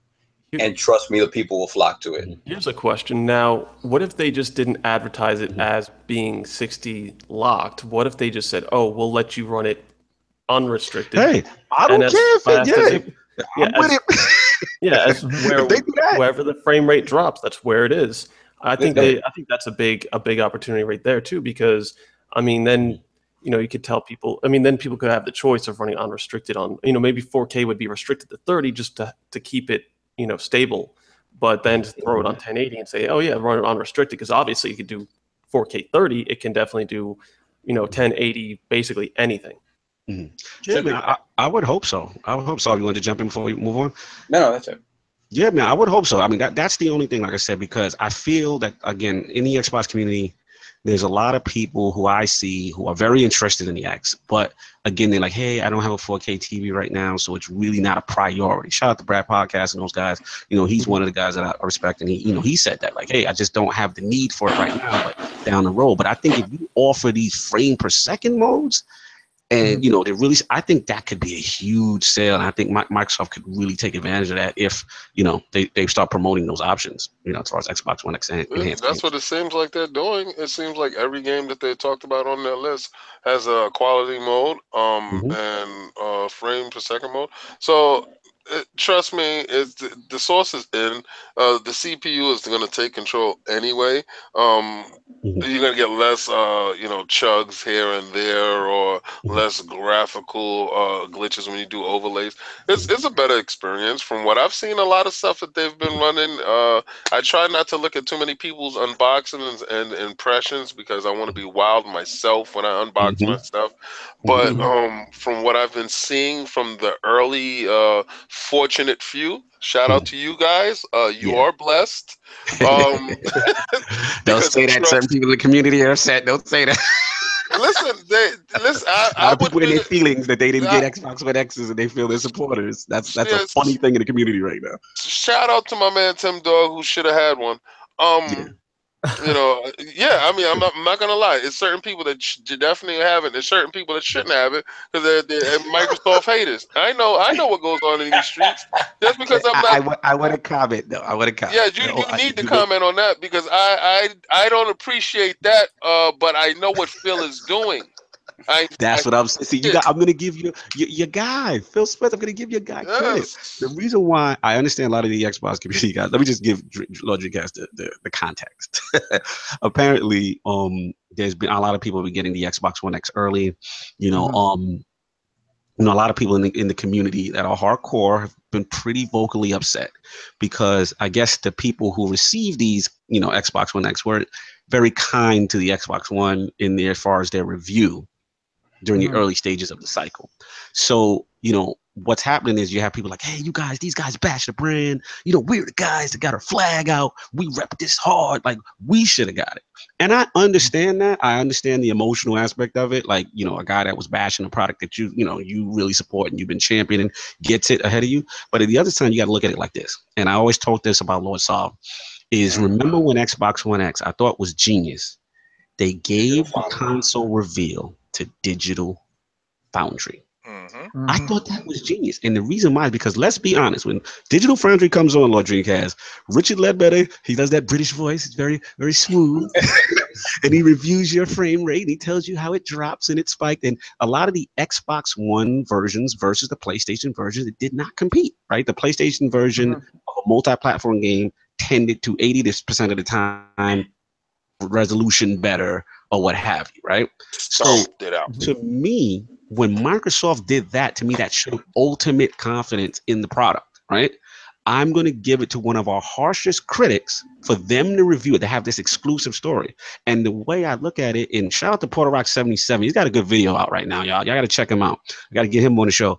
Is that he actually said it, like, it doesn't benefit them, like, to give it to the, because ultimately these guys are Xbox guys. They're gonna love the product, right? You're giving it to the choir, yeah. Exactly. You have to get the people who are on the fence, who didn't necessarily like the product, to say, you know what, this Xbox One X might not be too bad. You know what I mean? That's how you kind of change things around. But what do you think about this, Lord Dreamcast? Because this is a hot topic, and I'm gonna add this to the end of the show. But what do you think about that whole mindset? I think a lot of people kind of forget that companies usually choose the people very strategically who they want to have their product. Like, an interesting thing, when they were giving out Nintendo Switches, obviously earlier this year, they gave some to the really big guys, but they also gave a lot to the really, really small YouTubers and stuff who were like 10, 15,000 subs, like something that normally wouldn't even get a free game. And that's because they're trying to really get this, what they call in the business, a temperature. They want to get a bunch of people so they get what they consider a fair average. So it could just be that they wanted to give some to the Xbox haters and see if they could win them over, and some to the really hardcore Xbox channels who they know are going to give it a 10 out of 10. Like I myself, actually, I talked to Microsoft trying to get one, and I didn't. I actually specifically said, like, hey, I'm Dreamcast Guy. I get like 1 million views a month. I'd like to check this out. And they were like, actually, we just ran out, unfortunately. But all my friends in Canada got one. So it's one of the things where I think they're being very careful with like making sure they get a very fair skew. Yeah, that's a good point. And to your defense, I mean, you actually came out with a video recently about why, you feel like the Switch and the Xbox One, why do they get hated on? You know what I mean? I always looked at you as a balanced voice. So I think honestly, I don't think you should take it anyway, because they look at you as one of those. I don't want to say call you a filthy neutral or something like that, but like you have a balanced perspective. Like, and unfortunately, filthy neutral. That's normal. That's I'm like, printing that on normal a is shirt. demonized. Yeah. You know what I mean? So I gotta I- shut you up. Yeah, George. I feel like as a good reviewer, you have to be extremely neutral. I feel like I always say like a good reviewer can walk into a game they hate, and if it's good, give it a good review. Whereas like a bad reviewer would be like, no, I hate God of War, and even though this new God of War is a masterpiece, I'm giving it a 2 out of 10. So a lot of times I review stuff on every console. I own every console. I play every console. That way I can look at every console evenly. Facts. Mhm. Lord Swat, Lord, let's wrap this thing up. Your feelings on that whole the Xbox, the community a little upset at Phil and these guys for giving out these systems. I mean, there's a limited supply. It's pre release. They need a certain amount that's going to be going to the public. But these guys are going to be buying an Xbox One X anyway. And Right. That's the key. and I mean, I'm 100% with you. You gotta go out and to really provide that, this voice of, hey, this is actually going to be something worth taking a look at. You have to go and find these people that didn't champion the project and the product and all that. You have to go and let them feel it for themselves and say, hey, actually, this is good enough that it sways me. And when people read that, see that, they'll say, you know what? If it swayed this person that I love, I respect, and I look up to, he's always been champion the PS4 or this other brand. Suddenly he said that this is actually better. Maybe I should actually consider it. I'm gonna give you a different perspective. All right, let's go. They looked at your email. They looked at it linked to Amazon. They looked at it linked to Best Buy or whatever. When you pre-ordered. And if you're a YouTuber or you have a channel or Twitter or whatever, and they seen if you pre-ordered it. Now, if you are a hater of it, you wasn't getting it anyway. Now, why send it to somebody who already pre-ordered it anyway?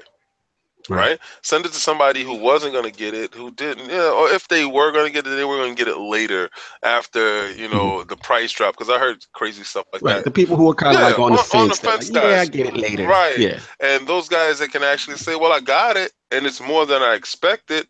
And, I don't have a 4K television, but what it's doing for super sampling, it's incredible. And push those guys to the front to change the narrative that's in the streets right now. Because remember what I tell you, people tend to say things that aren't true. But if you say it enough and you get enough people saying it, a lot of people believe you.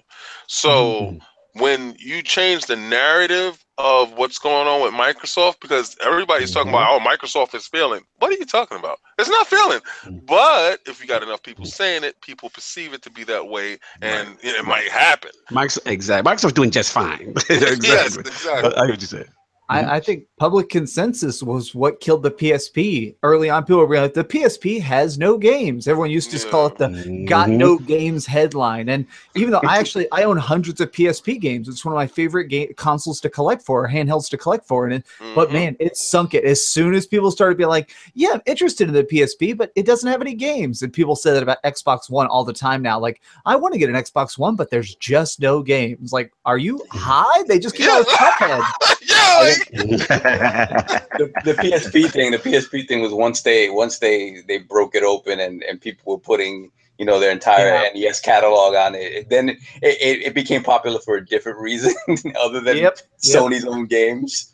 But I think the Xbox thing. I think shout out to Enrique, and he had a rant about this. I think a day ago or 2 days ago. And I mean, it just makes sense. Like you have to look at followers too, whether you're a hater or not. I mean, if you have 50,000 subs, you want to get something into their hands so that they can have an opinion. And again, it's about giving it to people who if they've been hard on you, they've been at least fair. And if they're out there and just said championing Sony, championing Nintendo, and just like shooting down everything that comes out, then you don't want to give it to that person because it's just gonna be negativity. I know DreamcastGuy said something specific about this, how people spend more time hating on someone else's love of something rather than just enjoying their own thing. And yeah, that is that. I mean, and that's just the truth of the internet. But the fact of the matter is that, yeah, you have to get into somebody's hands who's been critical of your product, but it's still going to be fairly objective when they get it into their hands. And again, if you're confident in it, you should see some positive results in that. People who you don't listen, you're going to buy it, you're going to love it. Don't get mad at the fact that they didn't give you one. That's just ridiculous. I mean, it was bad. It was bad. It's business, and I'm gonna always, when it comes to business, the business decision, the right decision is to give it to the people that can get the most opinions about it out. Facts. We're gonna wrap this thing up again. Thanks for everyone for sticking around. Apologies on that late start, but shout out to Lord Dreamcast Guy, man, for coming through.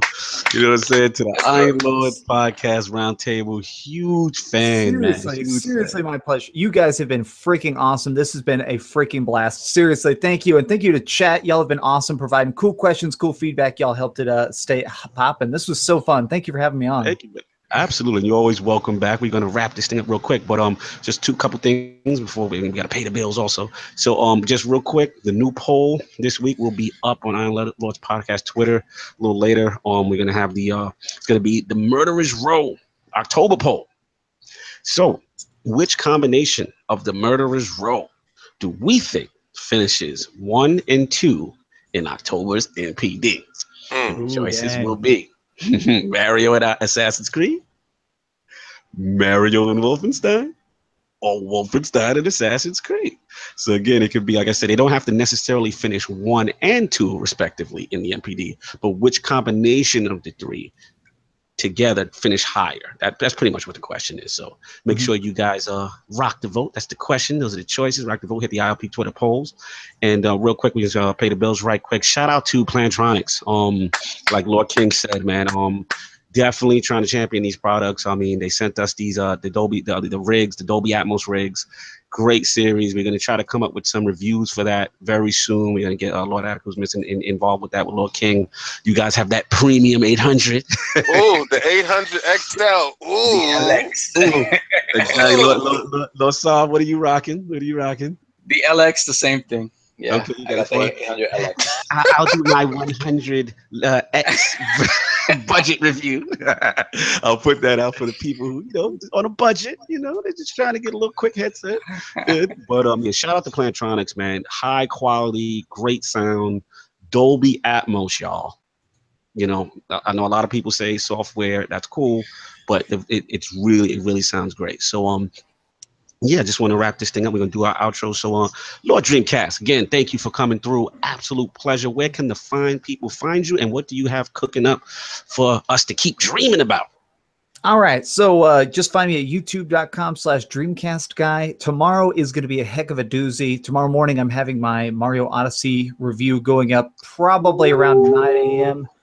Really excited, really kind of get that out there. Teaser, it's freaking amazing. And then I'm actually spending the rest of today working on a big Assassin's Creed video, which should be available tomorrow afternoon. So it is going to be a double upload of epic impressions. And then Tuesday, I'm actually doing, I as a kid, totally true story, I had a haunted game console as a kid.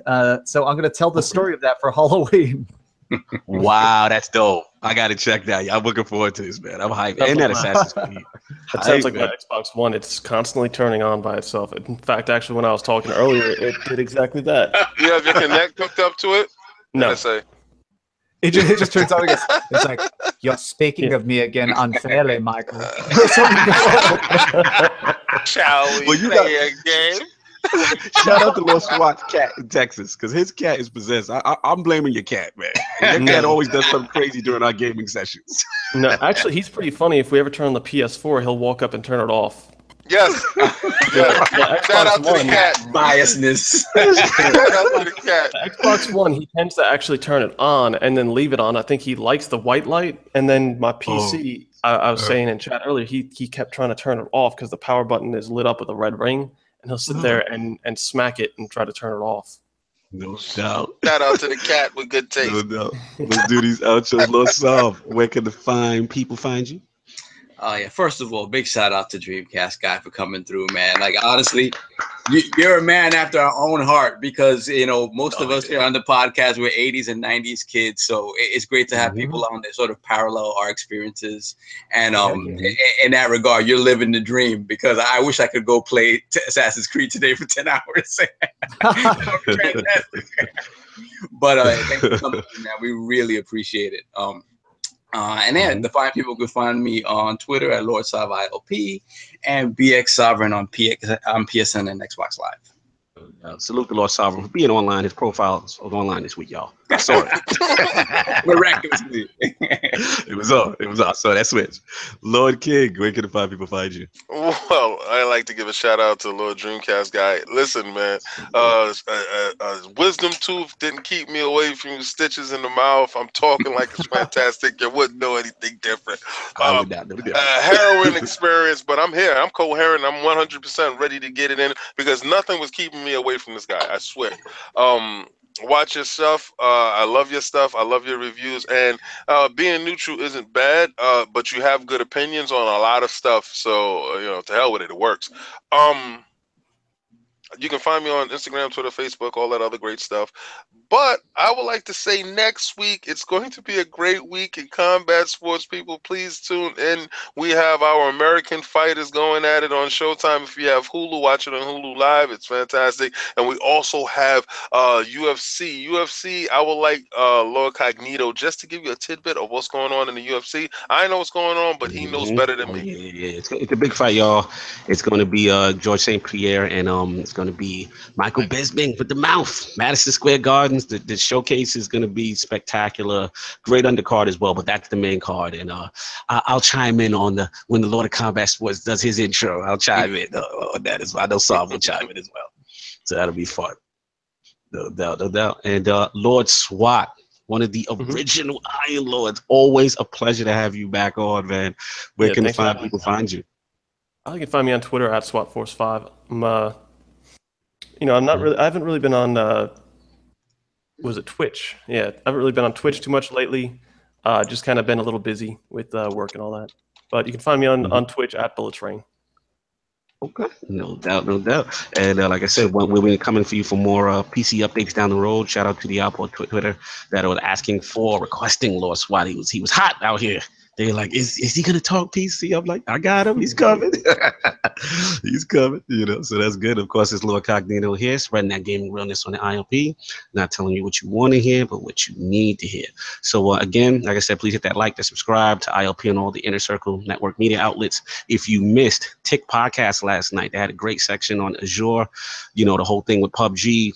Great topics. Cal, Anchorman, B Money, the trifecta, the trio. Make sure you guys hit them up. And then obviously Brother Podcast, Multiverse, they'll be up on Monday nights at 8 p.m. We got great content here at Tick, the amazing Tick GM Patreon. Links in the description.